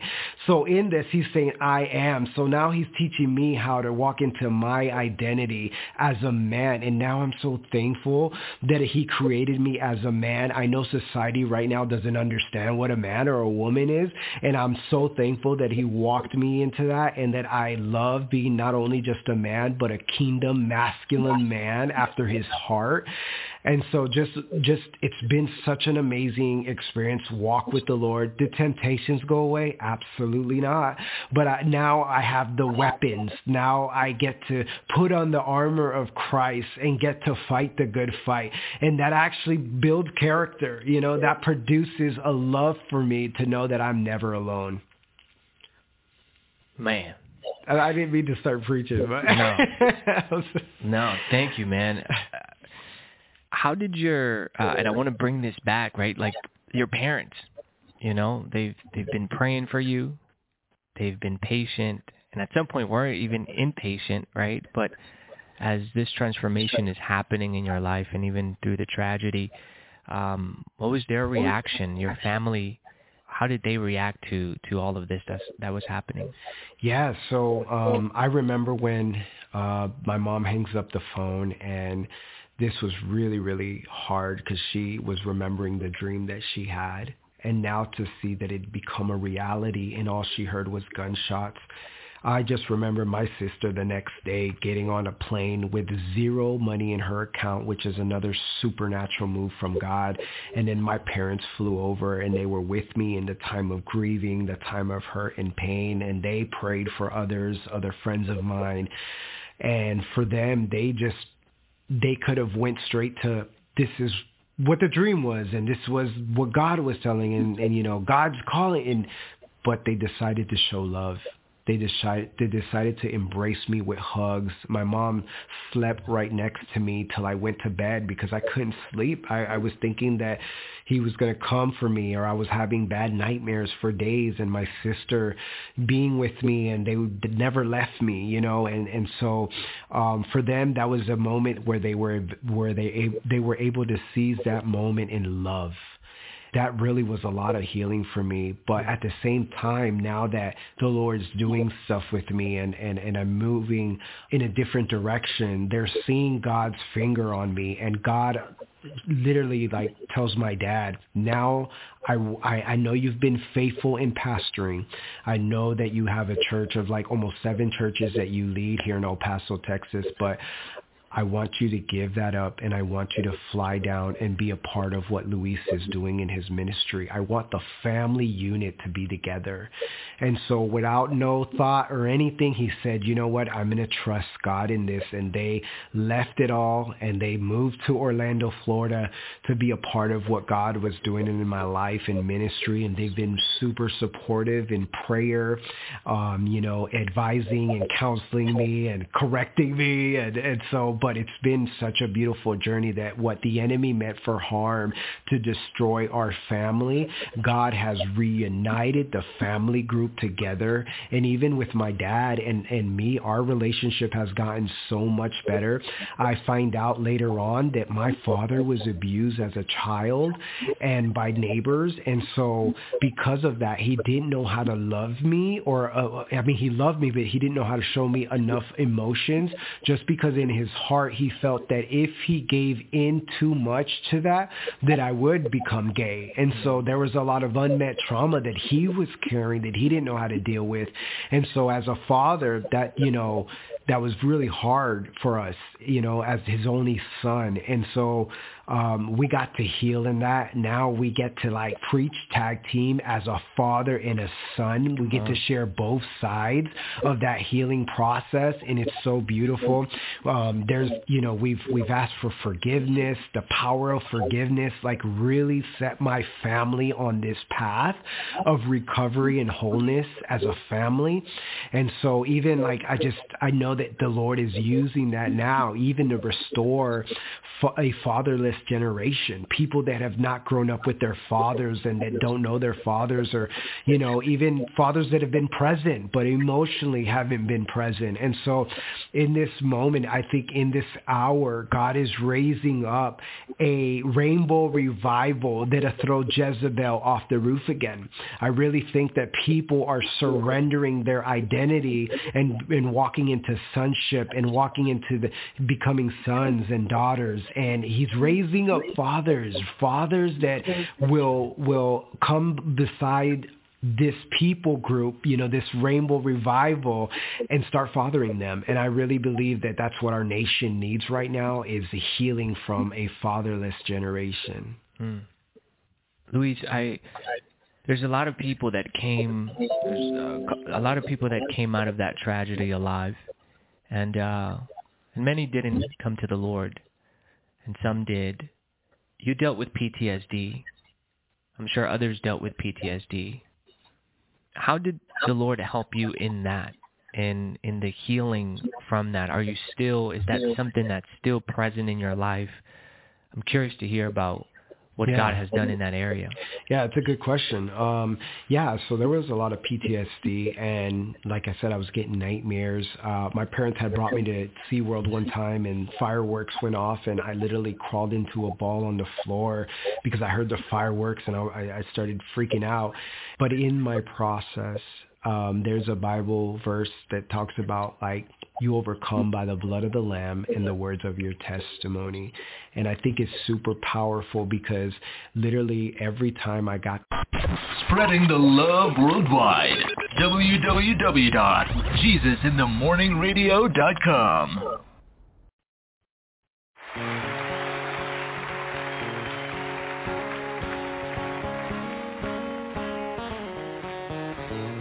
Have you been to Jesus for the cleansing power? Are you washed in the blood of the Lamb? Are you fully trusting in His grace this hour? Are you washed in the blood of the Lamb? Are you washed in the blood, in the soul cleansing blood of the Lamb? Are your garments spotless? Are they white as snow? Are you washed in the blood of the Lamb? Lay aside the garments that are stained with sin, and be washed in the blood of the Lamb. There's a fountain flowing for the soul unclean. Oh, be washed in the blood of the Lamb. Are you washed in the blood, in the soul cleansing blood of the Lamb? Are your garments spotless? Are they white as snow? Are you washed in the blood of the Lamb? Some glad morning when this life is over, I'll fly away to a home on God's celestial shore. I'll fly away. I'll fly away, oh glory. I'll fly away. If when I die, hallelujah, by and by, I'll fly away. I'll play more.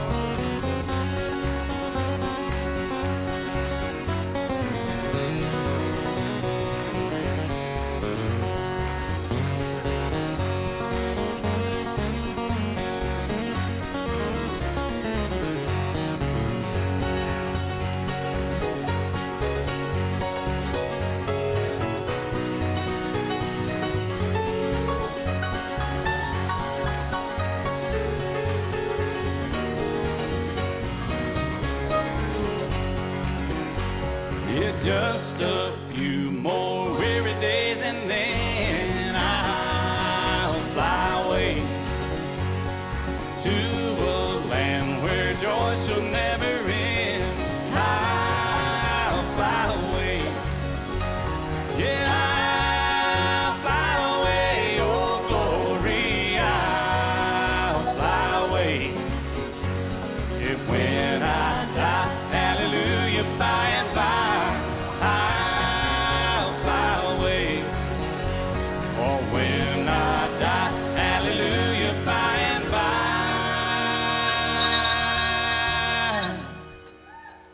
I'll fly away.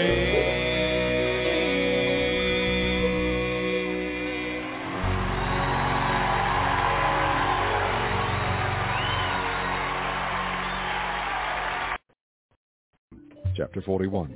And it came to pass at the end of 2 full years that Pharaoh dreamed, and behold, he stood by the river. And behold, there came up out of the river 7 well-favored kine and fatfleshed, and they fed in a meadow. And behold, 7 other kine came up after them out of the river, ill-favored and lean-fleshed, and stood by the other kine upon the brink of the river. And the ill-favored and lean-fleshed kine did eat up the 7 well-favored and fat kine. So Pharaoh awoke. And he slept and dreamed the second time. And behold, 7 ears of corn came up upon one stalk, rank and good. And behold, 7 thin ears, and blasted with the east wind, sprung up after them. And the 7 thin ears devoured the 7 rank and full ears. And Pharaoh awoke, and behold, it was a dream. And it came to pass in the morning that his spirit was troubled, and he sent and called for all the magicians of Egypt, and all the wise men thereof. And Pharaoh told them his dream. But there was none that could interpret them unto Pharaoh. Then spake the chief butler unto Pharaoh, saying, I do remember my faults this day. Pharaoh was wroth with his servants, and put me in ward in the captain of the guard's house, both me and the chief baker. And we dreamed a dream in one night, I and he. We dreamed each man according to the interpretation of his dream. And there was there with us a young man, an Hebrew, servant to the captain of the guard. And we told him, and he interpreted to us our dreams. To each man according to his dream he did interpret. And it came to pass, as he interpreted to us, so it was. Me he restored unto mine office, and him he hanged. Then Pharaoh sent and called Joseph, and they brought him hastily out of the dungeon. And he shaved himself, and changed his raiment, and came in unto Pharaoh. And Pharaoh said unto Joseph, I have dreamed a dream, and there is none that can interpret it. And I have heard say of thee, that thou canst understand a dream to interpret it. And Joseph answered Pharaoh, saying, It is not in me. God shall give Pharaoh an answer of peace. And Pharaoh said unto Joseph, In my dream, behold, I stood upon the bank of the river. And behold, there came up out of the river 7 kine, fatfleshed and well-favoured, and they fed in a meadow. And behold, 7 other kine came up after them, poor and very ill-favoured and leanfleshed, such as I never saw in all the land of Egypt for badness. And the lean and the ill-favoured kine did eat up the first 7 fat kine. And when they had eaten them up, it could not be known that they had eaten them, but they were still ill-favoured as at the beginning. So I awoke. And I saw in my dream, and behold, 7 ears came up in one stalk, full and good. And behold, 7 ears withered, thin, and blasted with the east wind sprung up after them. And the thin ears devoured the 7 good ears. And I told this unto the magicians, but there was none that could declare it to me. And Joseph said unto Pharaoh, The dream of Pharaoh is one. God hath shewed Pharaoh what he is about to do. The 7 good kine are 7 years, and the 7 good ears are 7 years. The dream is one. And the 7 thin and ill-favoured kine that came up after them are 7 years, and the 7 empty ears blasted with the east wind shall be 7 years of famine. This is the thing which I have spoken unto Pharaoh. What God is about to do he sheweth unto Pharaoh. Behold, there come 7 years of great plenty throughout all the land of Egypt, and there shall arise after them 7 years of famine, and all the plenty shall be forgotten in the land of Egypt, and the famine shall consume the land, and the plenty shall not be known in the land by reason of that famine following, for it shall be very grievous. And for that the dream was doubled unto Pharaoh twice. It is because the thing is established by God, and God will shortly bring it to pass. Now therefore let Pharaoh look out a man discreet and wise, and set him over the land of Egypt. Let Pharaoh do this, and let him appoint officers over the land, and take up the 5th part of the land of Egypt in the 7 plenteous years. And let them gather all the food of those good years that come, and lay up corn under the hand of Pharaoh, and let them keep food in the cities. And that food shall be for store to the land against the 7 years of famine, which shall be in the land of Egypt, that the land perish not through the famine. And the thing was good in the eyes of Pharaoh, and in the eyes of all his servants. And Pharaoh said unto his servants, Can we find such a one as this is, a man in whom the Spirit of God is? And Pharaoh said unto Joseph, Forasmuch as God hath shewed thee all this, there is none so discreet and wise as thou art. Thou shalt be over my house, and according unto thy word shall all my people be ruled. Only in the throne will I be greater than thou. And Pharaoh said unto Joseph, See, I have set thee over all the land of Egypt. And Pharaoh took off his ring from his hand, and put it upon Joseph's hand, and arrayed him in vestures of fine linen, and put a gold chain about his neck. And he made him to ride in the 2nd chariot which he had, and they cried before him, Bow the knee. And he made him ruler over all the land of Egypt. And Pharaoh said unto Joseph, I am Pharaoh, and without thee shall no man lift up his hand or foot in all the land of Egypt. And Pharaoh called Joseph's name Zaphnath-Paaneah, and he gave him to wife Asenath, the daughter of Potiphera, priest of On. And Joseph went out over all the land of Egypt. And Joseph was 30 years old when he stood before Pharaoh, king of Egypt.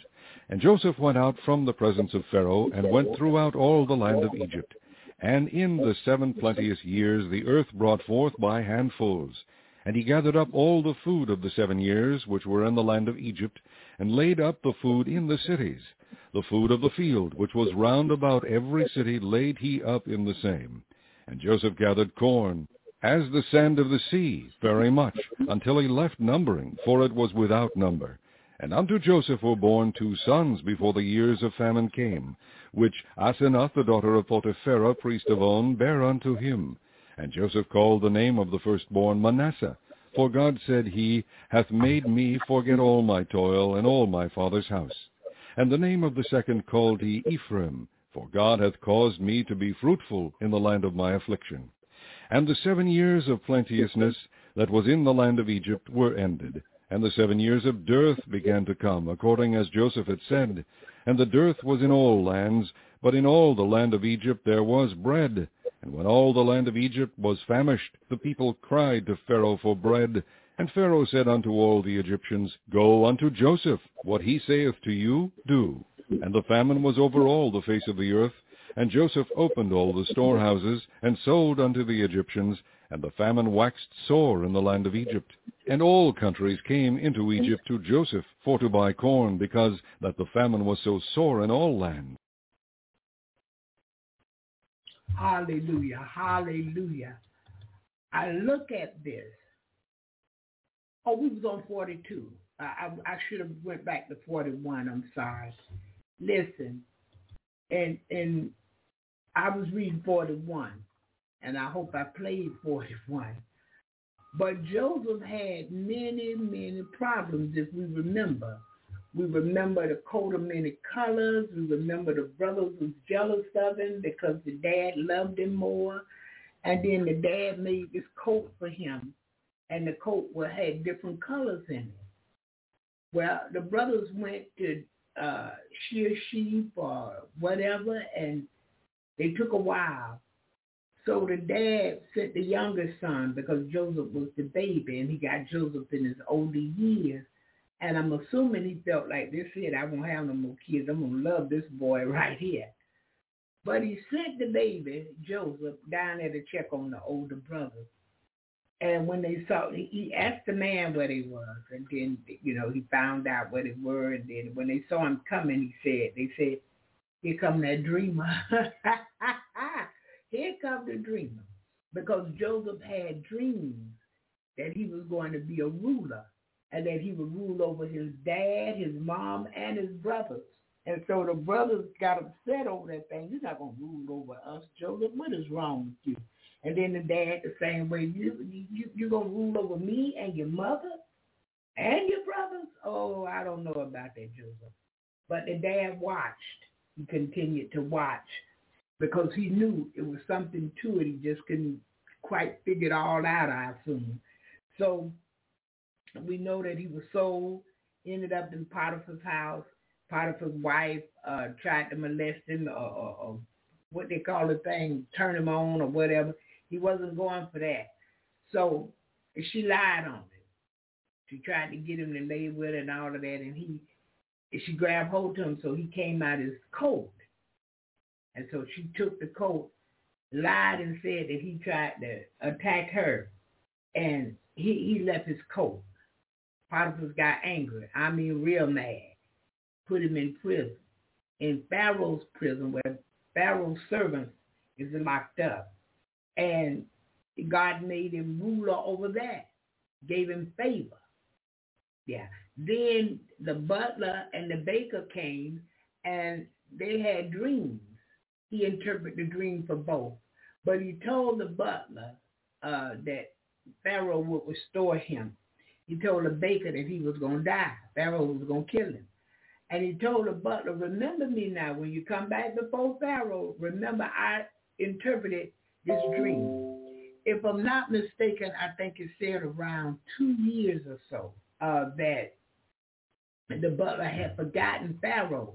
Because how many know sometime when you being replaced, when you put back in the position you was, which was a good position, and you're not going to lose your life, but the person over here on the right lost their life, hey, you'll forget many things. And I think he forgot that Joseph blessed him with the interpretation. But anyway, Pharaoh had a dream. And it jarred the butler memory because Pharaoh needed somebody who could interpret the dream. So he finally told him about Joseph, and they got Joseph and cleaned him up and everything and brought him before Pharaoh, and Pharaoh told him the dream, and he interpreted the dream. Well, as it ended up, Joseph ended up being over everything. The next person that was higher than him was Pharaoh, the king. He was the only one higher than Joseph was in the land. So Joseph went through trials, great trials. But even in the midst of his trials, God was turning things around for him. God was blessing him. And at the ending of his trial, God brought him in a place of authority, great authority, right next to the king. And sometimes we really go through bad things. And it's a trial. God is allowing us to go through some things so he can teach us. Whenever there's a trial, there's a lesson. That he's teaching us something. And many times we don't think to ask God, Lord, give me the lesson out the trial. Teach me, Lord, what this trial is about. Because we're squirming and fighting and kicking to come out of the trial. But the trial comes to make us strong. Because that next trial is going to be a little rougher than the trial you're going through right now. Yeah. But if we pray, not to come out the trial, but again, for the lesson, Lord, what are you trying to teach me? Open up my understanding so that I can learn what you're teaching me. Yeah. And what happens is this. You'll soon find out that the trial was a good thing. Had you not gone through that trial, you would know what to do in your Christian walk, in your believing walk with God. But he put Joseph over everything. Now, Brother Lewis, we'll go to 42. Yeah. Chapter 42. Now when Jacob saw that there was corn in Egypt, Jacob said unto his sons, Why do ye look one upon another? And he said, Behold, I have heard that there is corn in Egypt. Get you down thither, and buy for us from thence, that we may live and not die. And Joseph's 10 brethren went down to buy corn in Egypt. But Benjamin, Joseph's brother, Jacob sat not with his brethren, for he said, Lest peradventure mischief befall him. And the sons of Israel came to buy corn among those that came, for the famine was in the land of Canaan. And Joseph was the governor over the land, and he it was that sold to all the people of the land. And Joseph's brethren came and bowed down themselves before him with their faces to the earth. And Joseph saw his brethren, and he knew them, but made himself strange unto them, and spake roughly unto them. And he said unto them, Whence come ye? And they said, From the land of Canaan, to buy food. And Joseph knew his brethren, but they knew not him. And Joseph remembered the dreams which he dreamed of them, and said unto them, Ye are spies, to see the nakedness of the land ye are come. And they said unto him, Nay, my lord, but to buy food are thy servants come. We are all one man's sons, we are true men, thy servants are no spies. And he said unto them, Nay, but to see the nakedness of the land ye are come. And they said, Thy servants are 12 brethren, the sons of one man in the land of Canaan. And behold, the youngest is this day with our father, and one is not. And Joseph said unto them, That is it that I spake unto you, saying, Ye are spies. Hereby ye shall be proved. By the life of Pharaoh ye shall not go forth hence, except your youngest brother come hither. Send one of you, and let him fetch your brother, and ye shall be kept in prison, that your words may be proved, whether there be any truth in you. Or else by the life of Pharaoh surely ye are spies. And he put them all together into ward 3 days. And Joseph said unto them the 3rd day, This do, and live, for I fear God. If ye be true men, let one of your brethren be bound in the house of your prison. Go ye, carry corn for the famine of your houses, but bring your youngest brother unto me, so shall your words be verified, and ye shall not die. And they did so. And they said one to another, We are verily guilty concerning our brother, in that we saw the anguish of his soul when he besought us, and we would not hear. Therefore is this distress come upon us. And Reuben answered them, saying, Spake I not unto you, saying, Do not sin against the child? And you would not hear. Therefore, behold, also his blood is required. And they knew not that Joseph understood them, for he spake unto them by an interpreter. And he turned himself about from them, and wept, and returned to them again, and communed with them, and took from them Simeon, and bound him before their eyes. Then Joseph commanded to fill their sacks with corn, and to restore every man's money into his sack, and to give them provision for the way, and thus did he unto them. And they laded their asses with the corn, and departed thence. And as one of them opened his sack, and give his ass provender in the inn, he spied his money, for behold, it was in his sack's mouth. And he said unto his brethren, My money is restored, and lo, it is even in my sack. And their heart failed them, and they were afraid, saying one to another, What is this that God hath done unto us?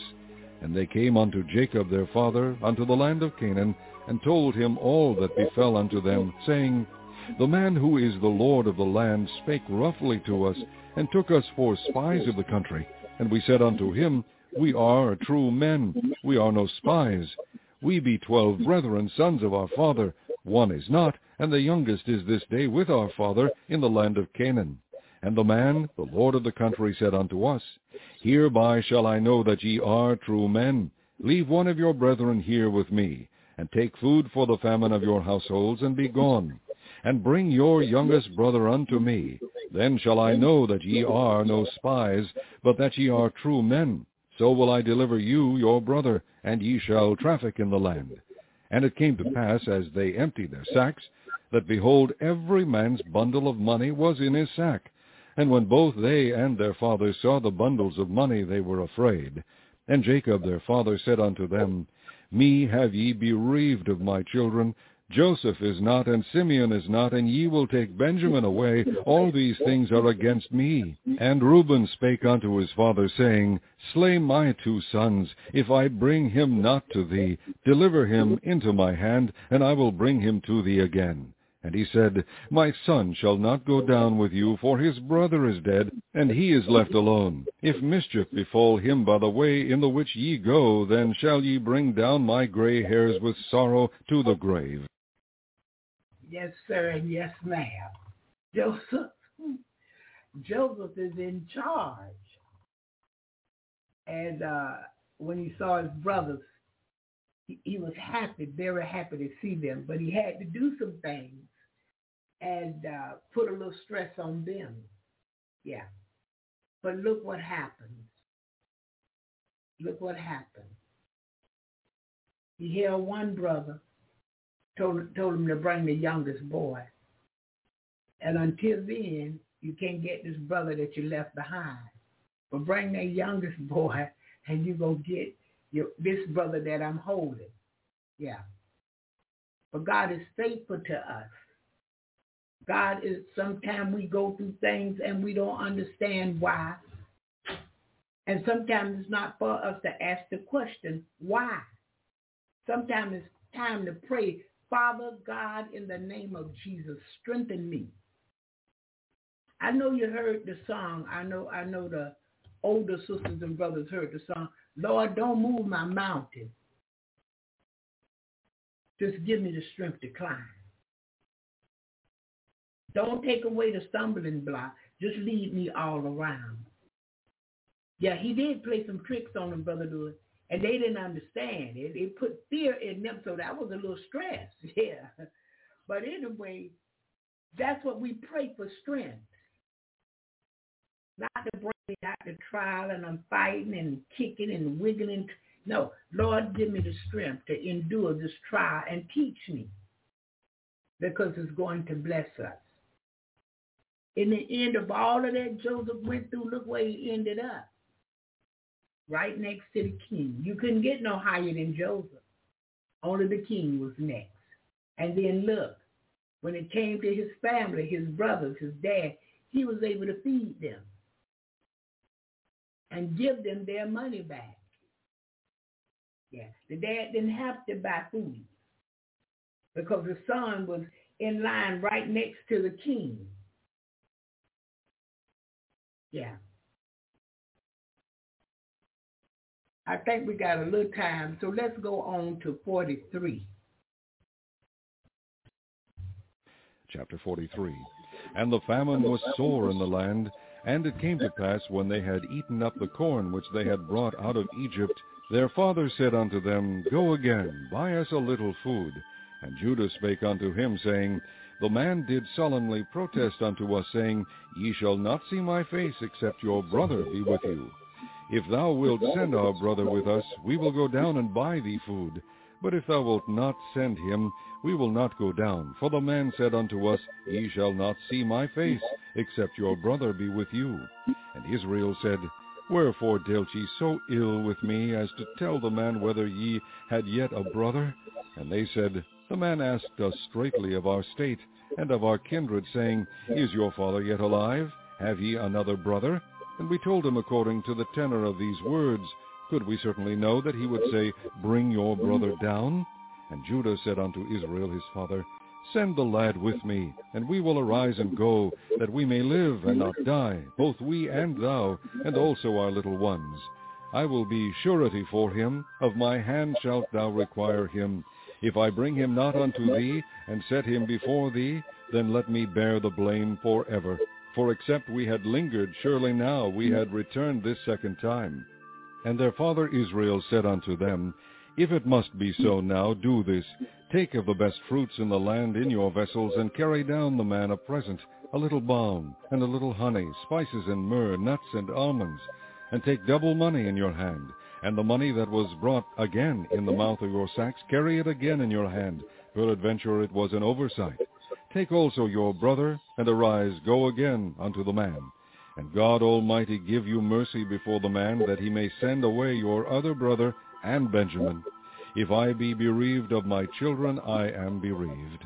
And the men took that present, and they took double money in their hand, and Benjamin, and rose up and went down to Egypt, and stood before Joseph. And when Joseph saw Benjamin with them, he said to the ruler of his house, Bring these men home, and slay and make ready, for these men shall dine with me at noon. And the man did as Joseph bade, and the man brought the men into Joseph's house. And the men were afraid, because they were brought into Joseph's house, and they said, Because of the money that was returned in our sacks at the first time are we brought in, that he may seek occasion against us, and fall upon us, and take us for bondmen and our asses. And they came near to the steward of Joseph's house, and they communed with him at the door of the house, and said, O sir, we came indeed down at the first time to buy food. And it came to pass, when we came to the inn, that we opened our sacks, and behold, every man's money was in the mouth of his sack, our money in full weight, and we have brought it again in our hand. And other money have we brought down in our hands to buy food. We cannot tell who put our money in our sacks. And he said, Peace be to you, fear not. Your God, and the God of your father, hath given you treasure in your sacks. I had your money. And he brought Simeon out unto them. And the man brought the men into Joseph's house, and gave them water. And they washed their feet, and he gave their asses provender. And they made ready the present against Joseph came at noon, for they heard that they should eat bread there. And when Joseph came home, they brought him the present which was in their hand into the house, and bowed themselves to him to the earth.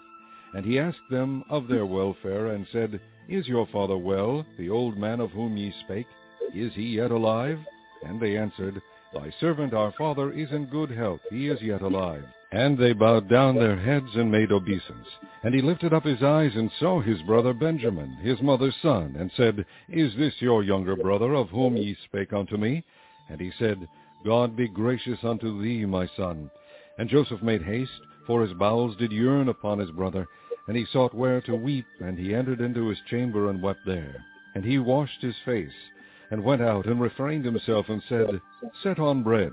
And they set on for him by himself, and for them by themselves, and for the Egyptians which did eat with him by themselves, because the Egyptians might not eat bread with the Hebrews, for that is an abomination unto the Egyptians.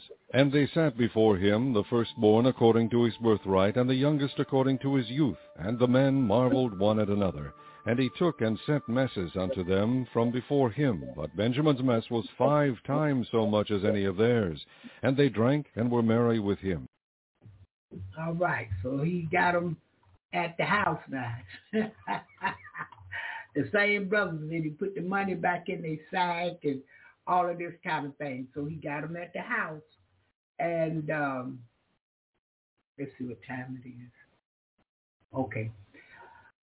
We're going to finish this up tomorrow. And if I bring a testimony, I try not to bring such a long testimony so that we can see what the results are going to be for Joseph and his family.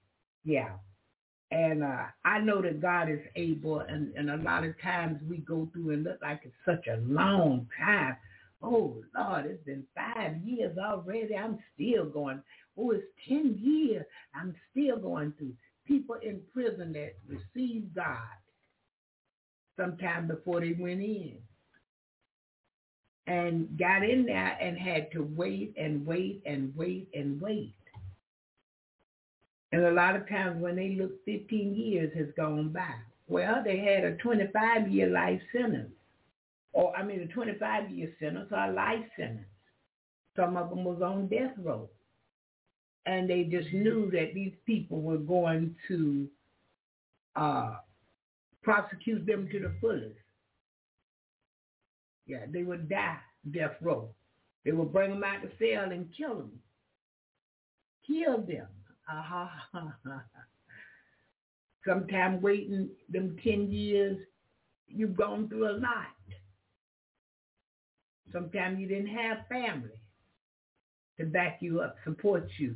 You had to do what you had to do to the best of your ability to survive. Because there were some things you needed and there were some things you wanted. Yeah. So you had to find your side hustle in prison. Yeah. So I know God is able. And he will see us through, but we just have to endure. So now 10 years, and they turn the key. You had 25. You had really 15 more years to do. But at 10 years, they turn the key. Because within that 10 years, you learned God. Within that 10 years, you found God. But he knew where you was, but you had to find him for yourself. And guess what? Sometimes God has done things. Let's say on a 10-year sentence, God has done things in your family. That when you get out, you was able to contribute to the blessing that was already there.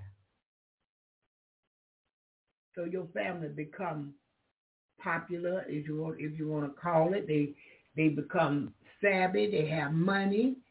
So when you came out, they remembered you, and they brought you in. And like I said, you had some savageness about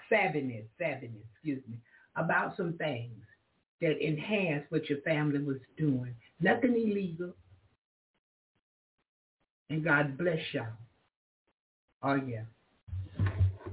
And then we're going to get to see where Moses come from. We're going to get to see how all of that started. Yeah. Because after this book, we've been through the book of Exodus. We just might do a little bit of refreshing and keep it moving to the next book. Yeah. Because the next book after Exodus would be Leviticus. So we might be able to move on through there as well. I wanted to do something that helped refresh our memories, some things we've forgotten, and we'll remember going through these books. Yeah, God is faithful. Hallelujah. And we thank him. So listen, I think we'll wait until tomorrow, and we'll do Genesis 44 and go forward.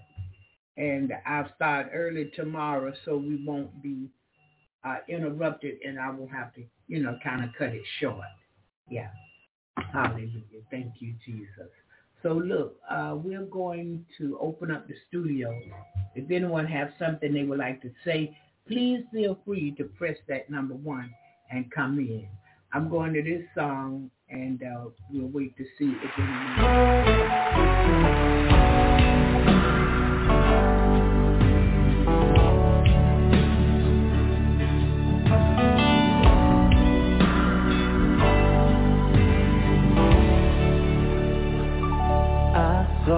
The Lord, and He answered me and delivered me from every fear. Those who look on Him are radiant. They'll never be ashamed. They'll never be ashamed. This poor man cried, and the Lord heard me and saved me from my enemies. The Son of God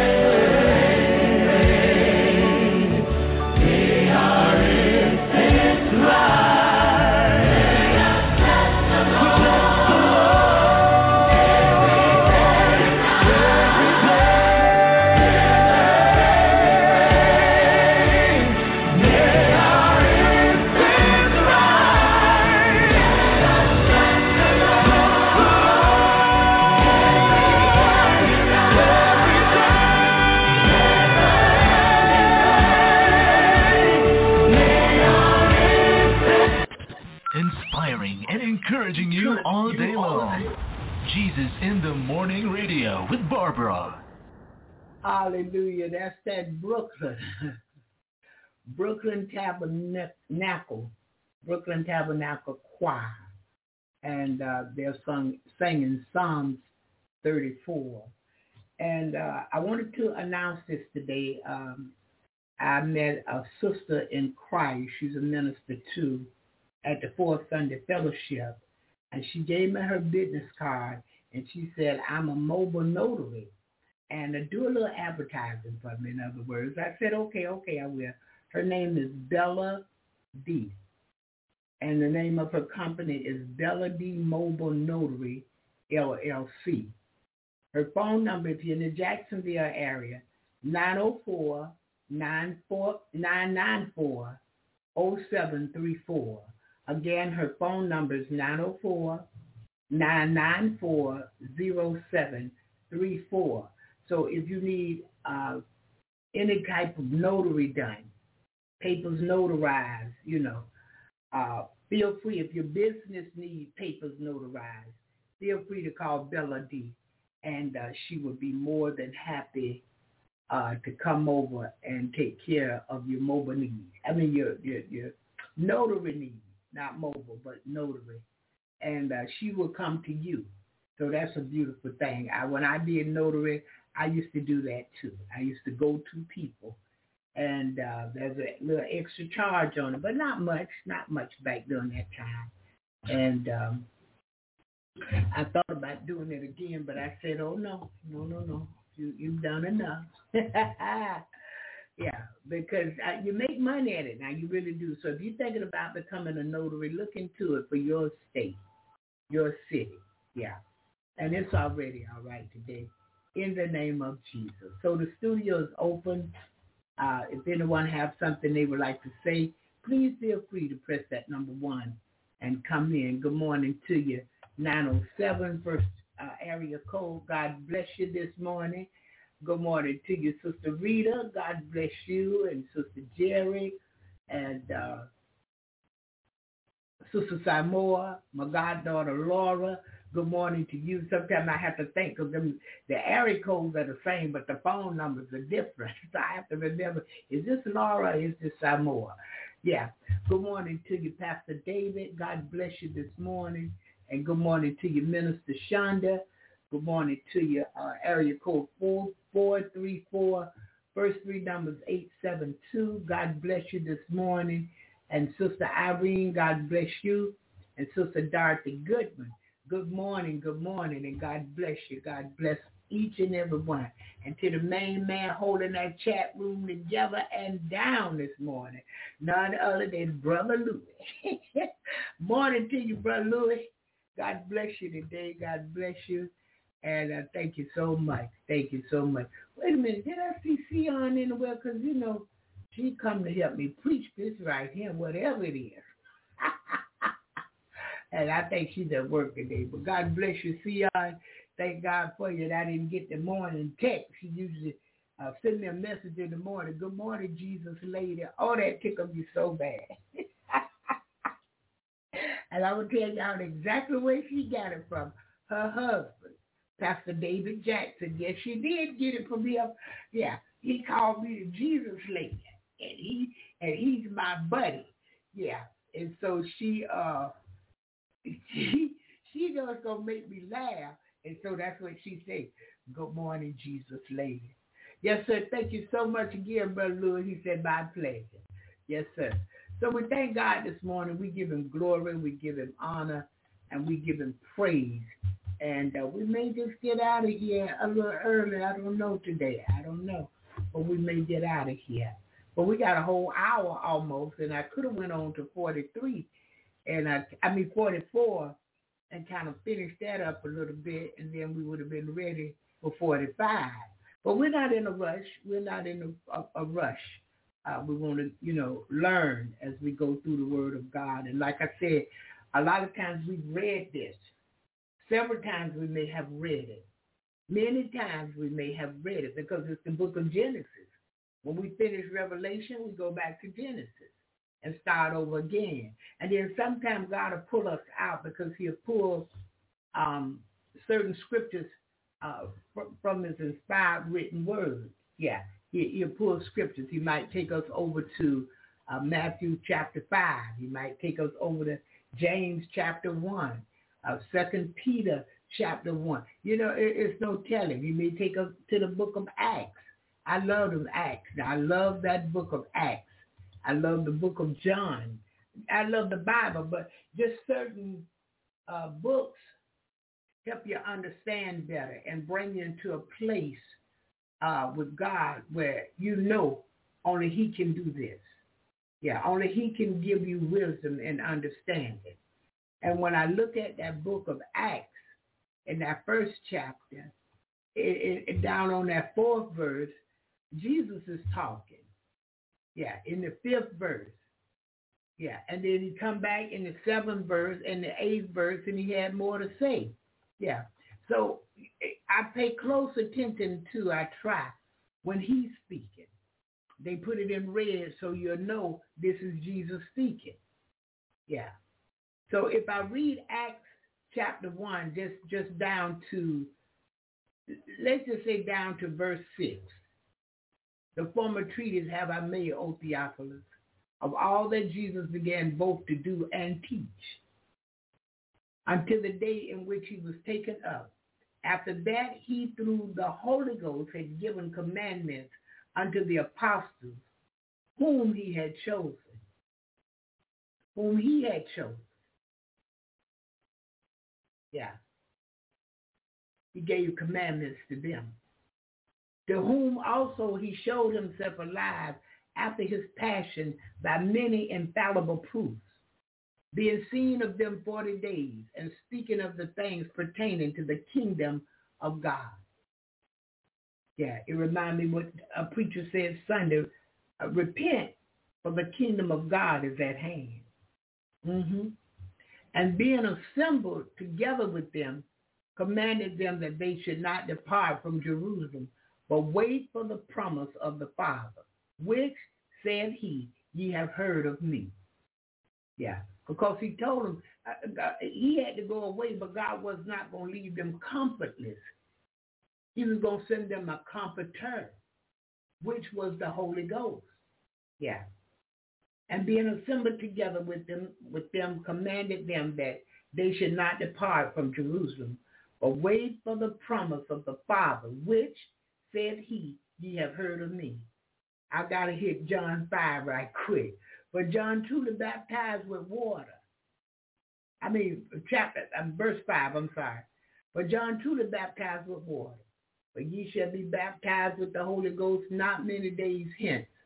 So what that means, not many days now, they was going to be baptized with the Holy Ghost. Can I go just a little bit further? Verse 6, when they therefore will come together, they ask of him, saying, Lord, wilt thou at this time restore again the kingdom of Israel? And he said unto them, it is not for you to know the times or the season which the Father has put in his own power. And see, that's just the natural people. That's the natural of people. Lord, when you coming back? He said, we know not the day nor the hour. And here he's letting them know, only the Father know this. And see, if we living right,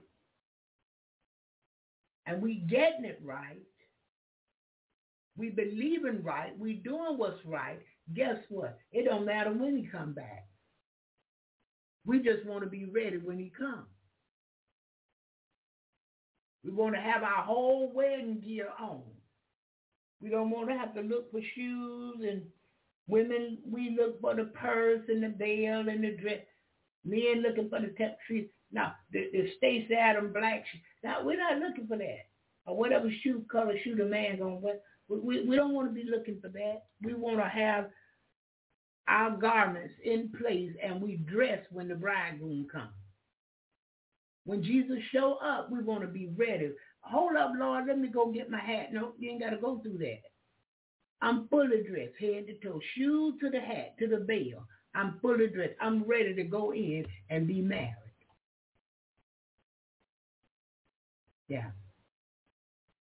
But ye shall receive power. After that, the Holy Ghost has come upon you.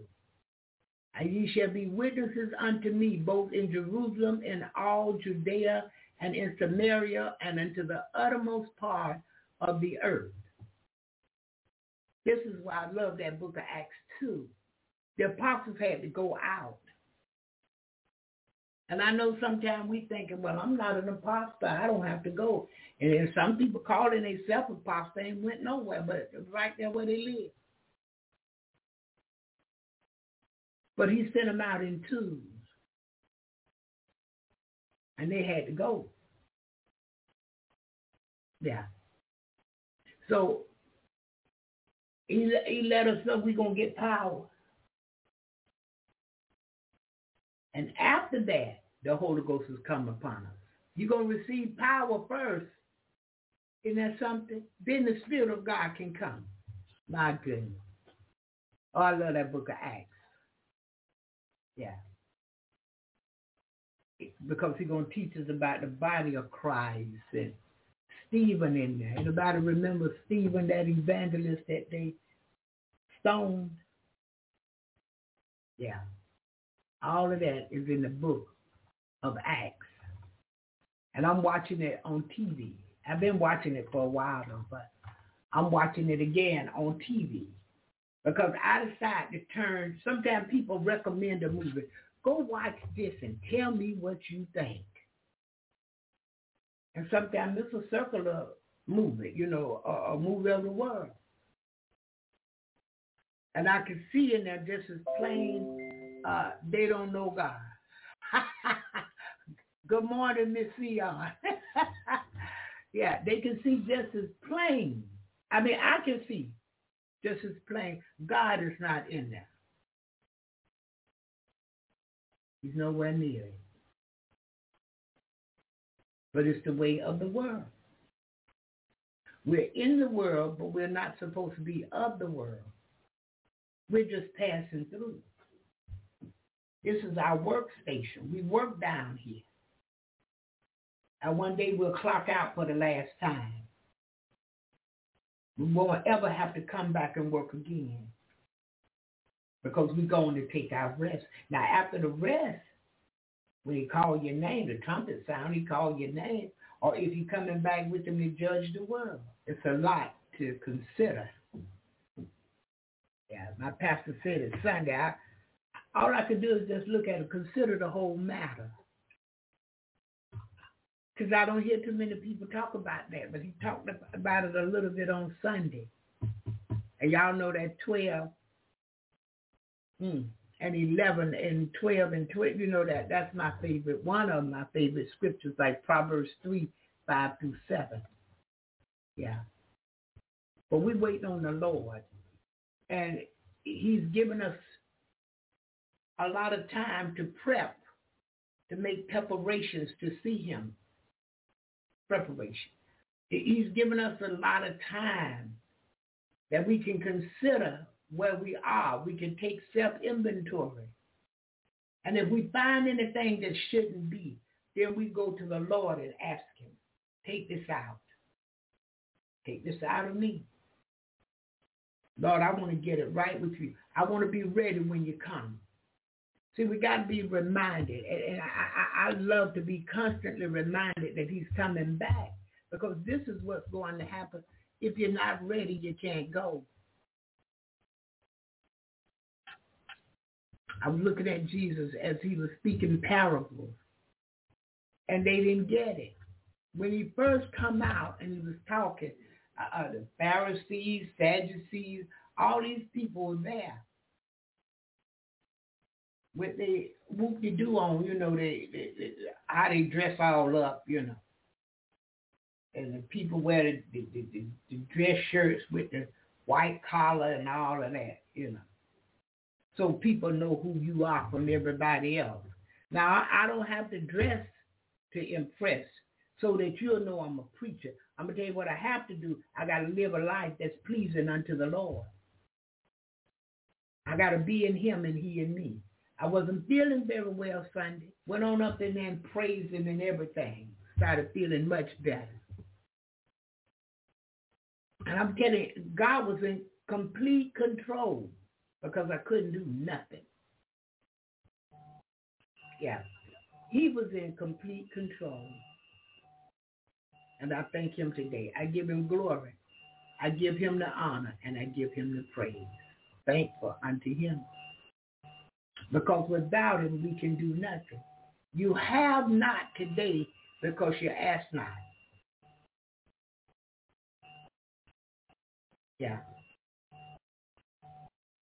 You don't have because you don't ask. I've had people say, I don't pray for money. I don't ask God for nothing. Well, how are you making it? It's just his grace and his goodness that he's blessing you. But these people many times go through many different things. Ooh.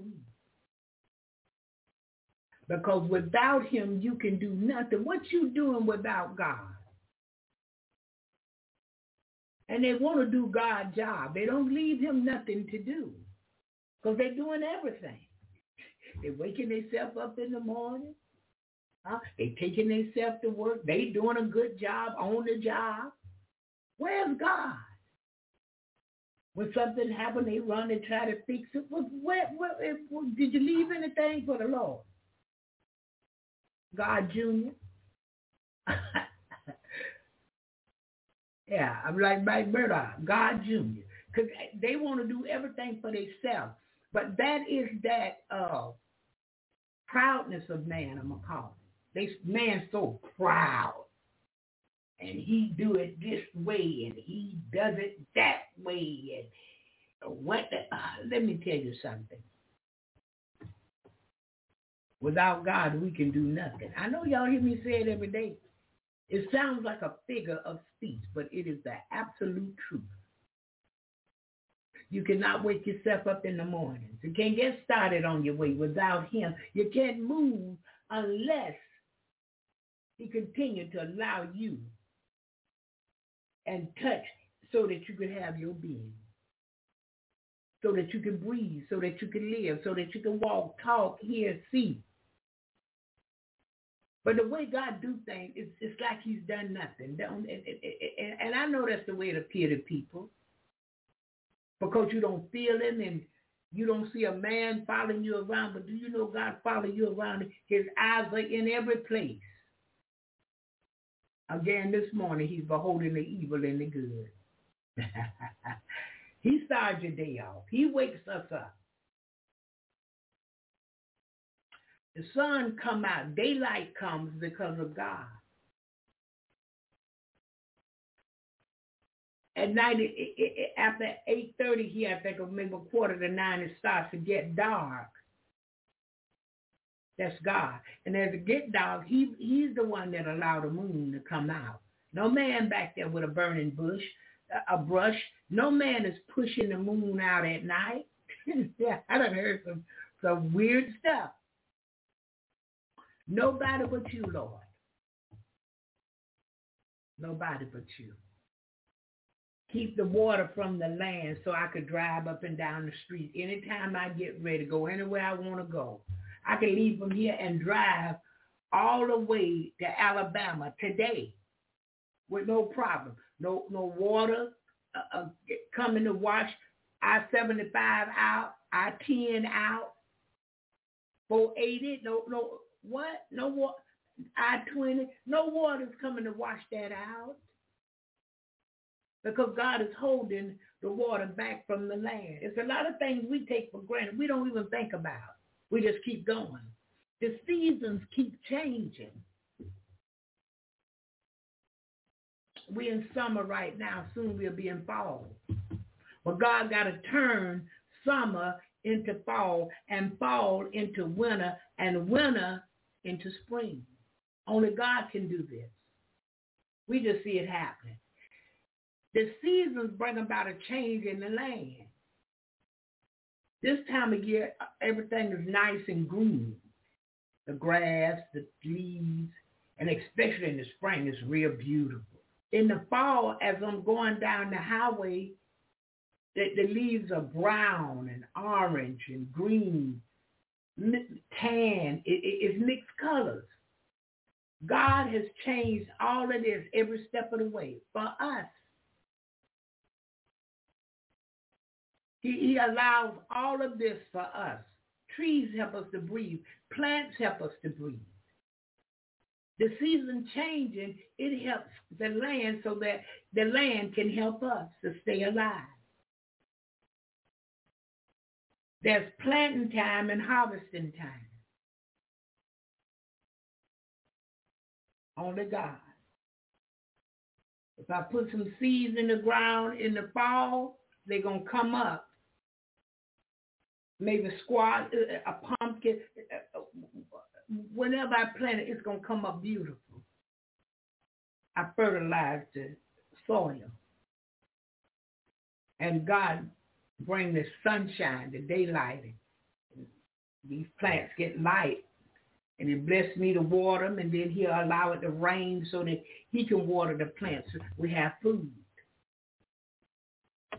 But man want to take everything from God because he want to do things himself. He said to the farmer, after 7 years, let the land rest. I think it's 7 years, Brother Louis.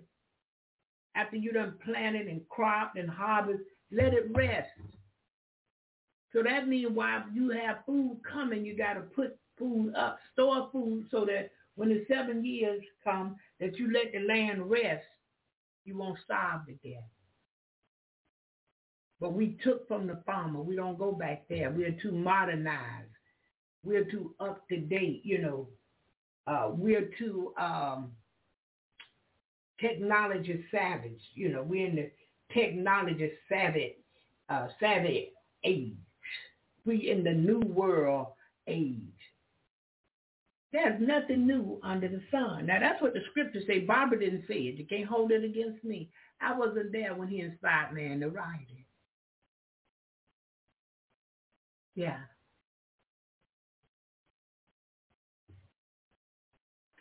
But I like to stay in a place where I'm familiar with God, where I know him because I got him. I don't want to listen at these crooked, whatever kind of people out here teaching the people, and they just eating it up because they're too lazy to go to God for themselves. Yeah, they don't do that. They rotate the crops. I'm with you when you're right, Brother Louis. Yeah. I've known a farmer to tell me this, that he didn't spray nothing. He said he went out there and sprayed prayer over his crops. Yeah, he went out there and sprayed prayer everywhere, all in the soil. He made his own fertilizer. I think they call it compost or something. He made his own fertilizer. And he said just spread his prayer right in the fertilizer. Everything come up beautiful. He said he made some money. He was able to help a bunch of people. He was even able to help some more people to come into farming. You see? God is faithful to us. But it's us and what we desire. We got to be in the spotlight. We city folks, they calling us, I'm country. I'm like Loretta Lee, and you looking at me, you looking at country. Some folks may say I'm ghetto. But you're looking at country. I'm from Florida. That's the South. It's country. I know people want to act like, it's not, but it is. It's the country. And they're building more now. They have built more. So folk want to talk about it as metropolitan. All I can say is honeymoon.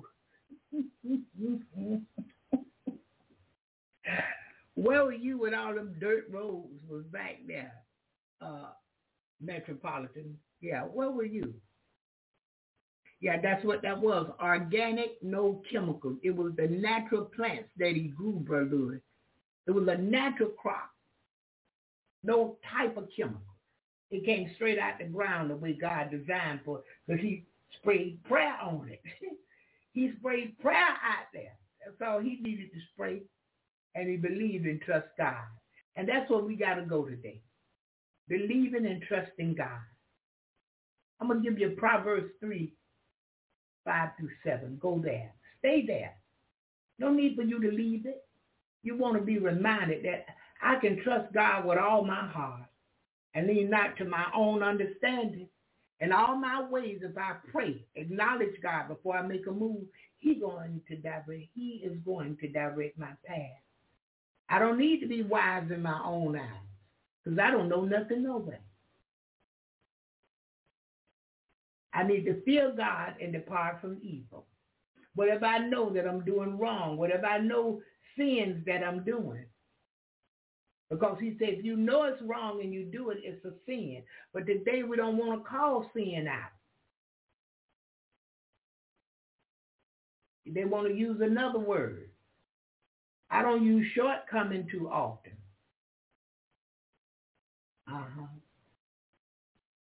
Because the sin is sin, and you just got to face it. Sometimes we want to weigh the sin. You know, we want to put it, me stealing a pack of $5 meat, which you stealing a tractor trailer. Guess what? My $5 pack of meat stealing, I am just as guilty as if I stole a tractor trailer. Do you hear me? Stealing is stealing. You can put links on it. You can weigh it. It adds up to the same thing. But we try to act like it's not as bad. Wrong is wrong. Whether I fornicate or commit adultery, wrong is wrong. We try to weigh it, you know. Well, she didn't steal nothing but a bubble gum, but he stole that man's truck. Bubblegum stealing is just as guilty as truck stealing. Y'all forgive, I get tickled sometimes at myself. Yeah, but God is faithful to His people if we'll be faithful to Him. Faithful in remembering His word. Faithful in standing on the promises and the word of God.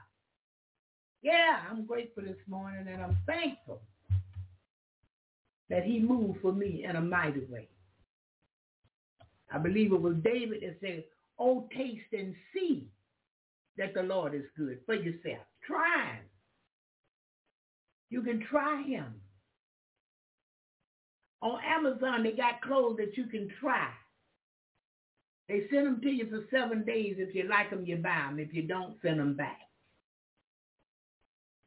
So try God for yourself. He's a burden bearer, heavy load sharer. He's our Father. He's our Master. He's our Lord. He's our Savior. He's everything that we need. But we have not because we ask not. We don't go to Him for it, so you don't. Many times you don't get it because you're not going to have Him be able to say, the Lord made me do it. You did it on your own. And sometimes when we pray a prayer, we forget. God come in and do it. We looking, I'm raising my right hand because I'm guilty. I'm looking around like, what? What? And then the Lord will remind me, you asked me for this. And you know the enemy here said, yeah, it took him so long, that's why you forget. It don't matter how long it took him, he did it. Hey, glory, hallelujah, Jesus. He did it because He's got perfect timing. Hallelujah. Okay, again, but a mobile notary, that's Bella D. Bella D Mobile Notary, LLC. Her phone number is 904-994-0734. Yeah, check her out.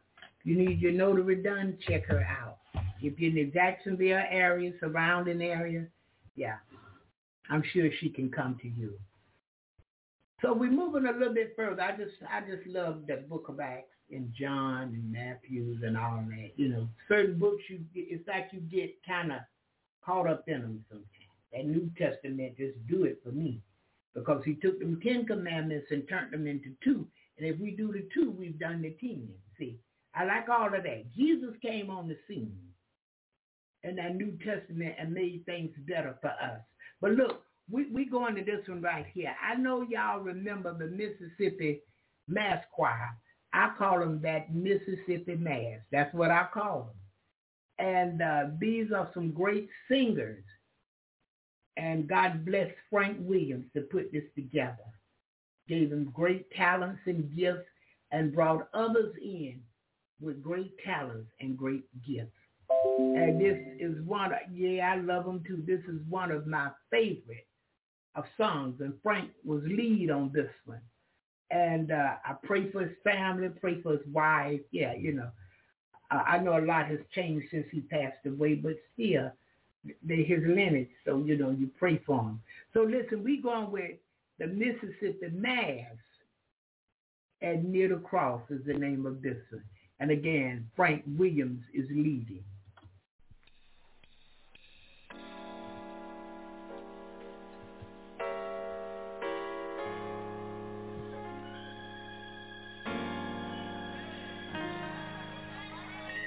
One of these Mississippi songs.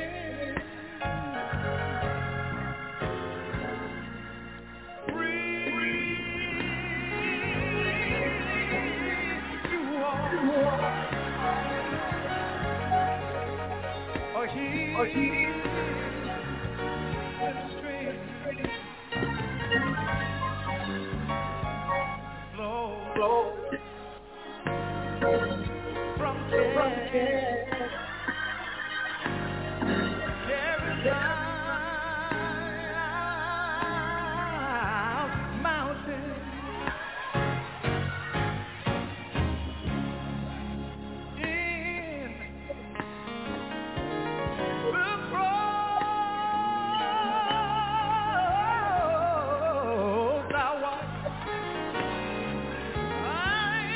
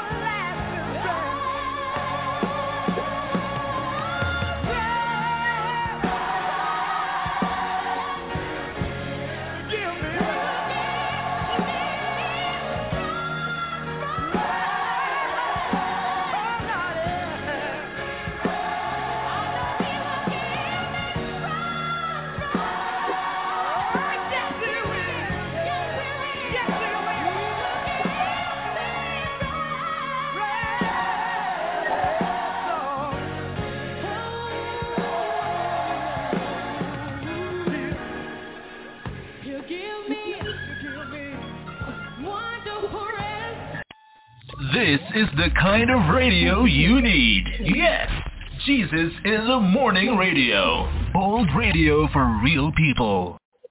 Hallelujah, hallelujah. Frank Williams on lead and the Mississippi Mass Choir. Yeah, them was a lot of voices. Woo! Yes, yes, yes. And many of them individually could really sing. Yeah, they had some voices. They could really carry a tune. Not like me, Brother Louis. You know, I can't really carry one in that bucket, but I certainly will try. And it's all right today, in Jesus' name. Is there anyone else? We have 24 minutes now. We got plenty of time. Is there anyone else have something they would like to say? If so, please feel free to press that number 1 and come in, and speak. If not, I will pray us out this morning, and we'll go to our last song. We pray the Lord bring us back tomorrow morning, Wednesday morning, for another episode of Jesus in the Morning.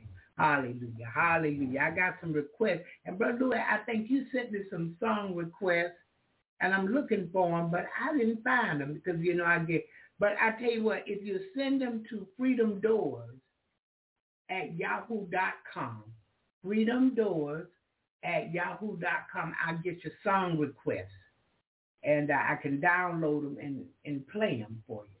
Yeah. And I'm trying to work on, I got a lot going on, but I'm trying to work on not playing the song too long and adding the request of songs as quick as possible. Yeah, because I know some people get tired of hearing the same song because it's not their favorite song. But like them Alabama Girls and Thank You, Lord. Ooh, I love that. I can listen to that all day and all night. Yeah, because it just caused me to go into praise and tell him thank you. Hallelujah. All right, let's pray.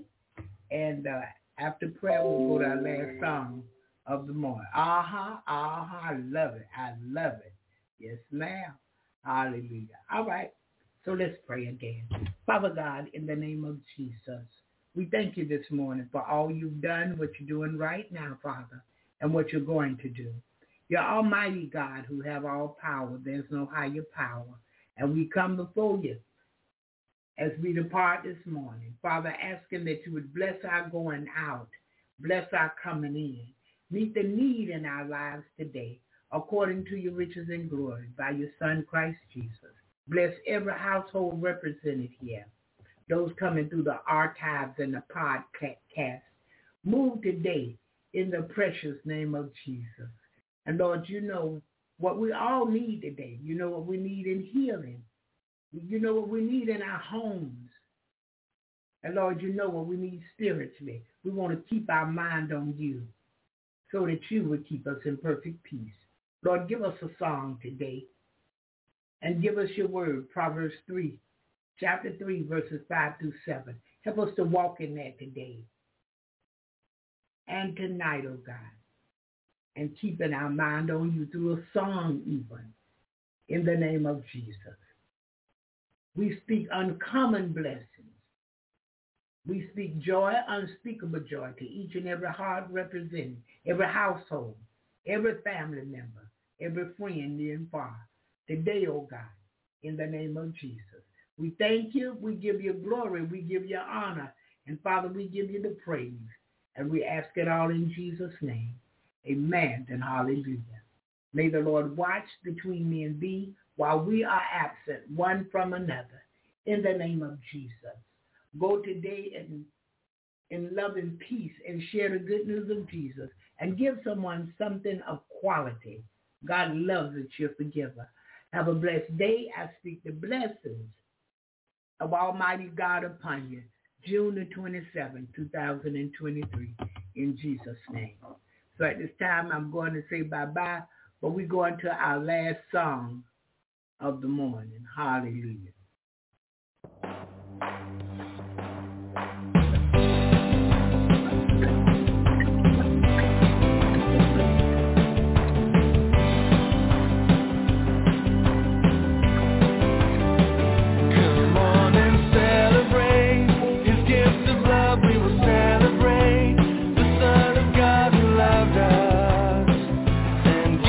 Life.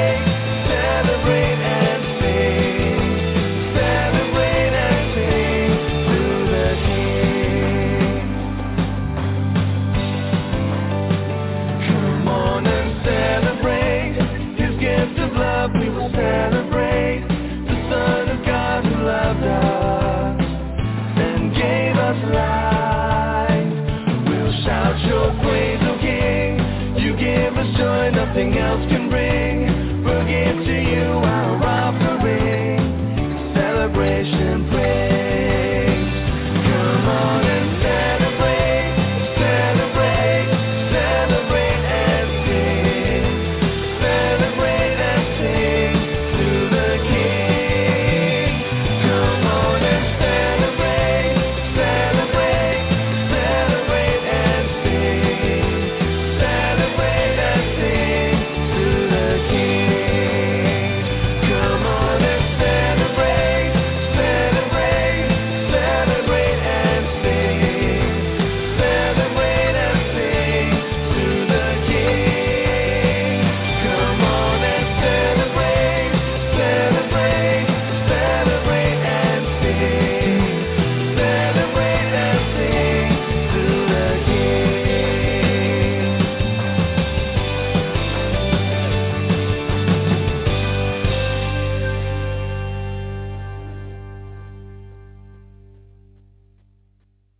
Come on and celebrate.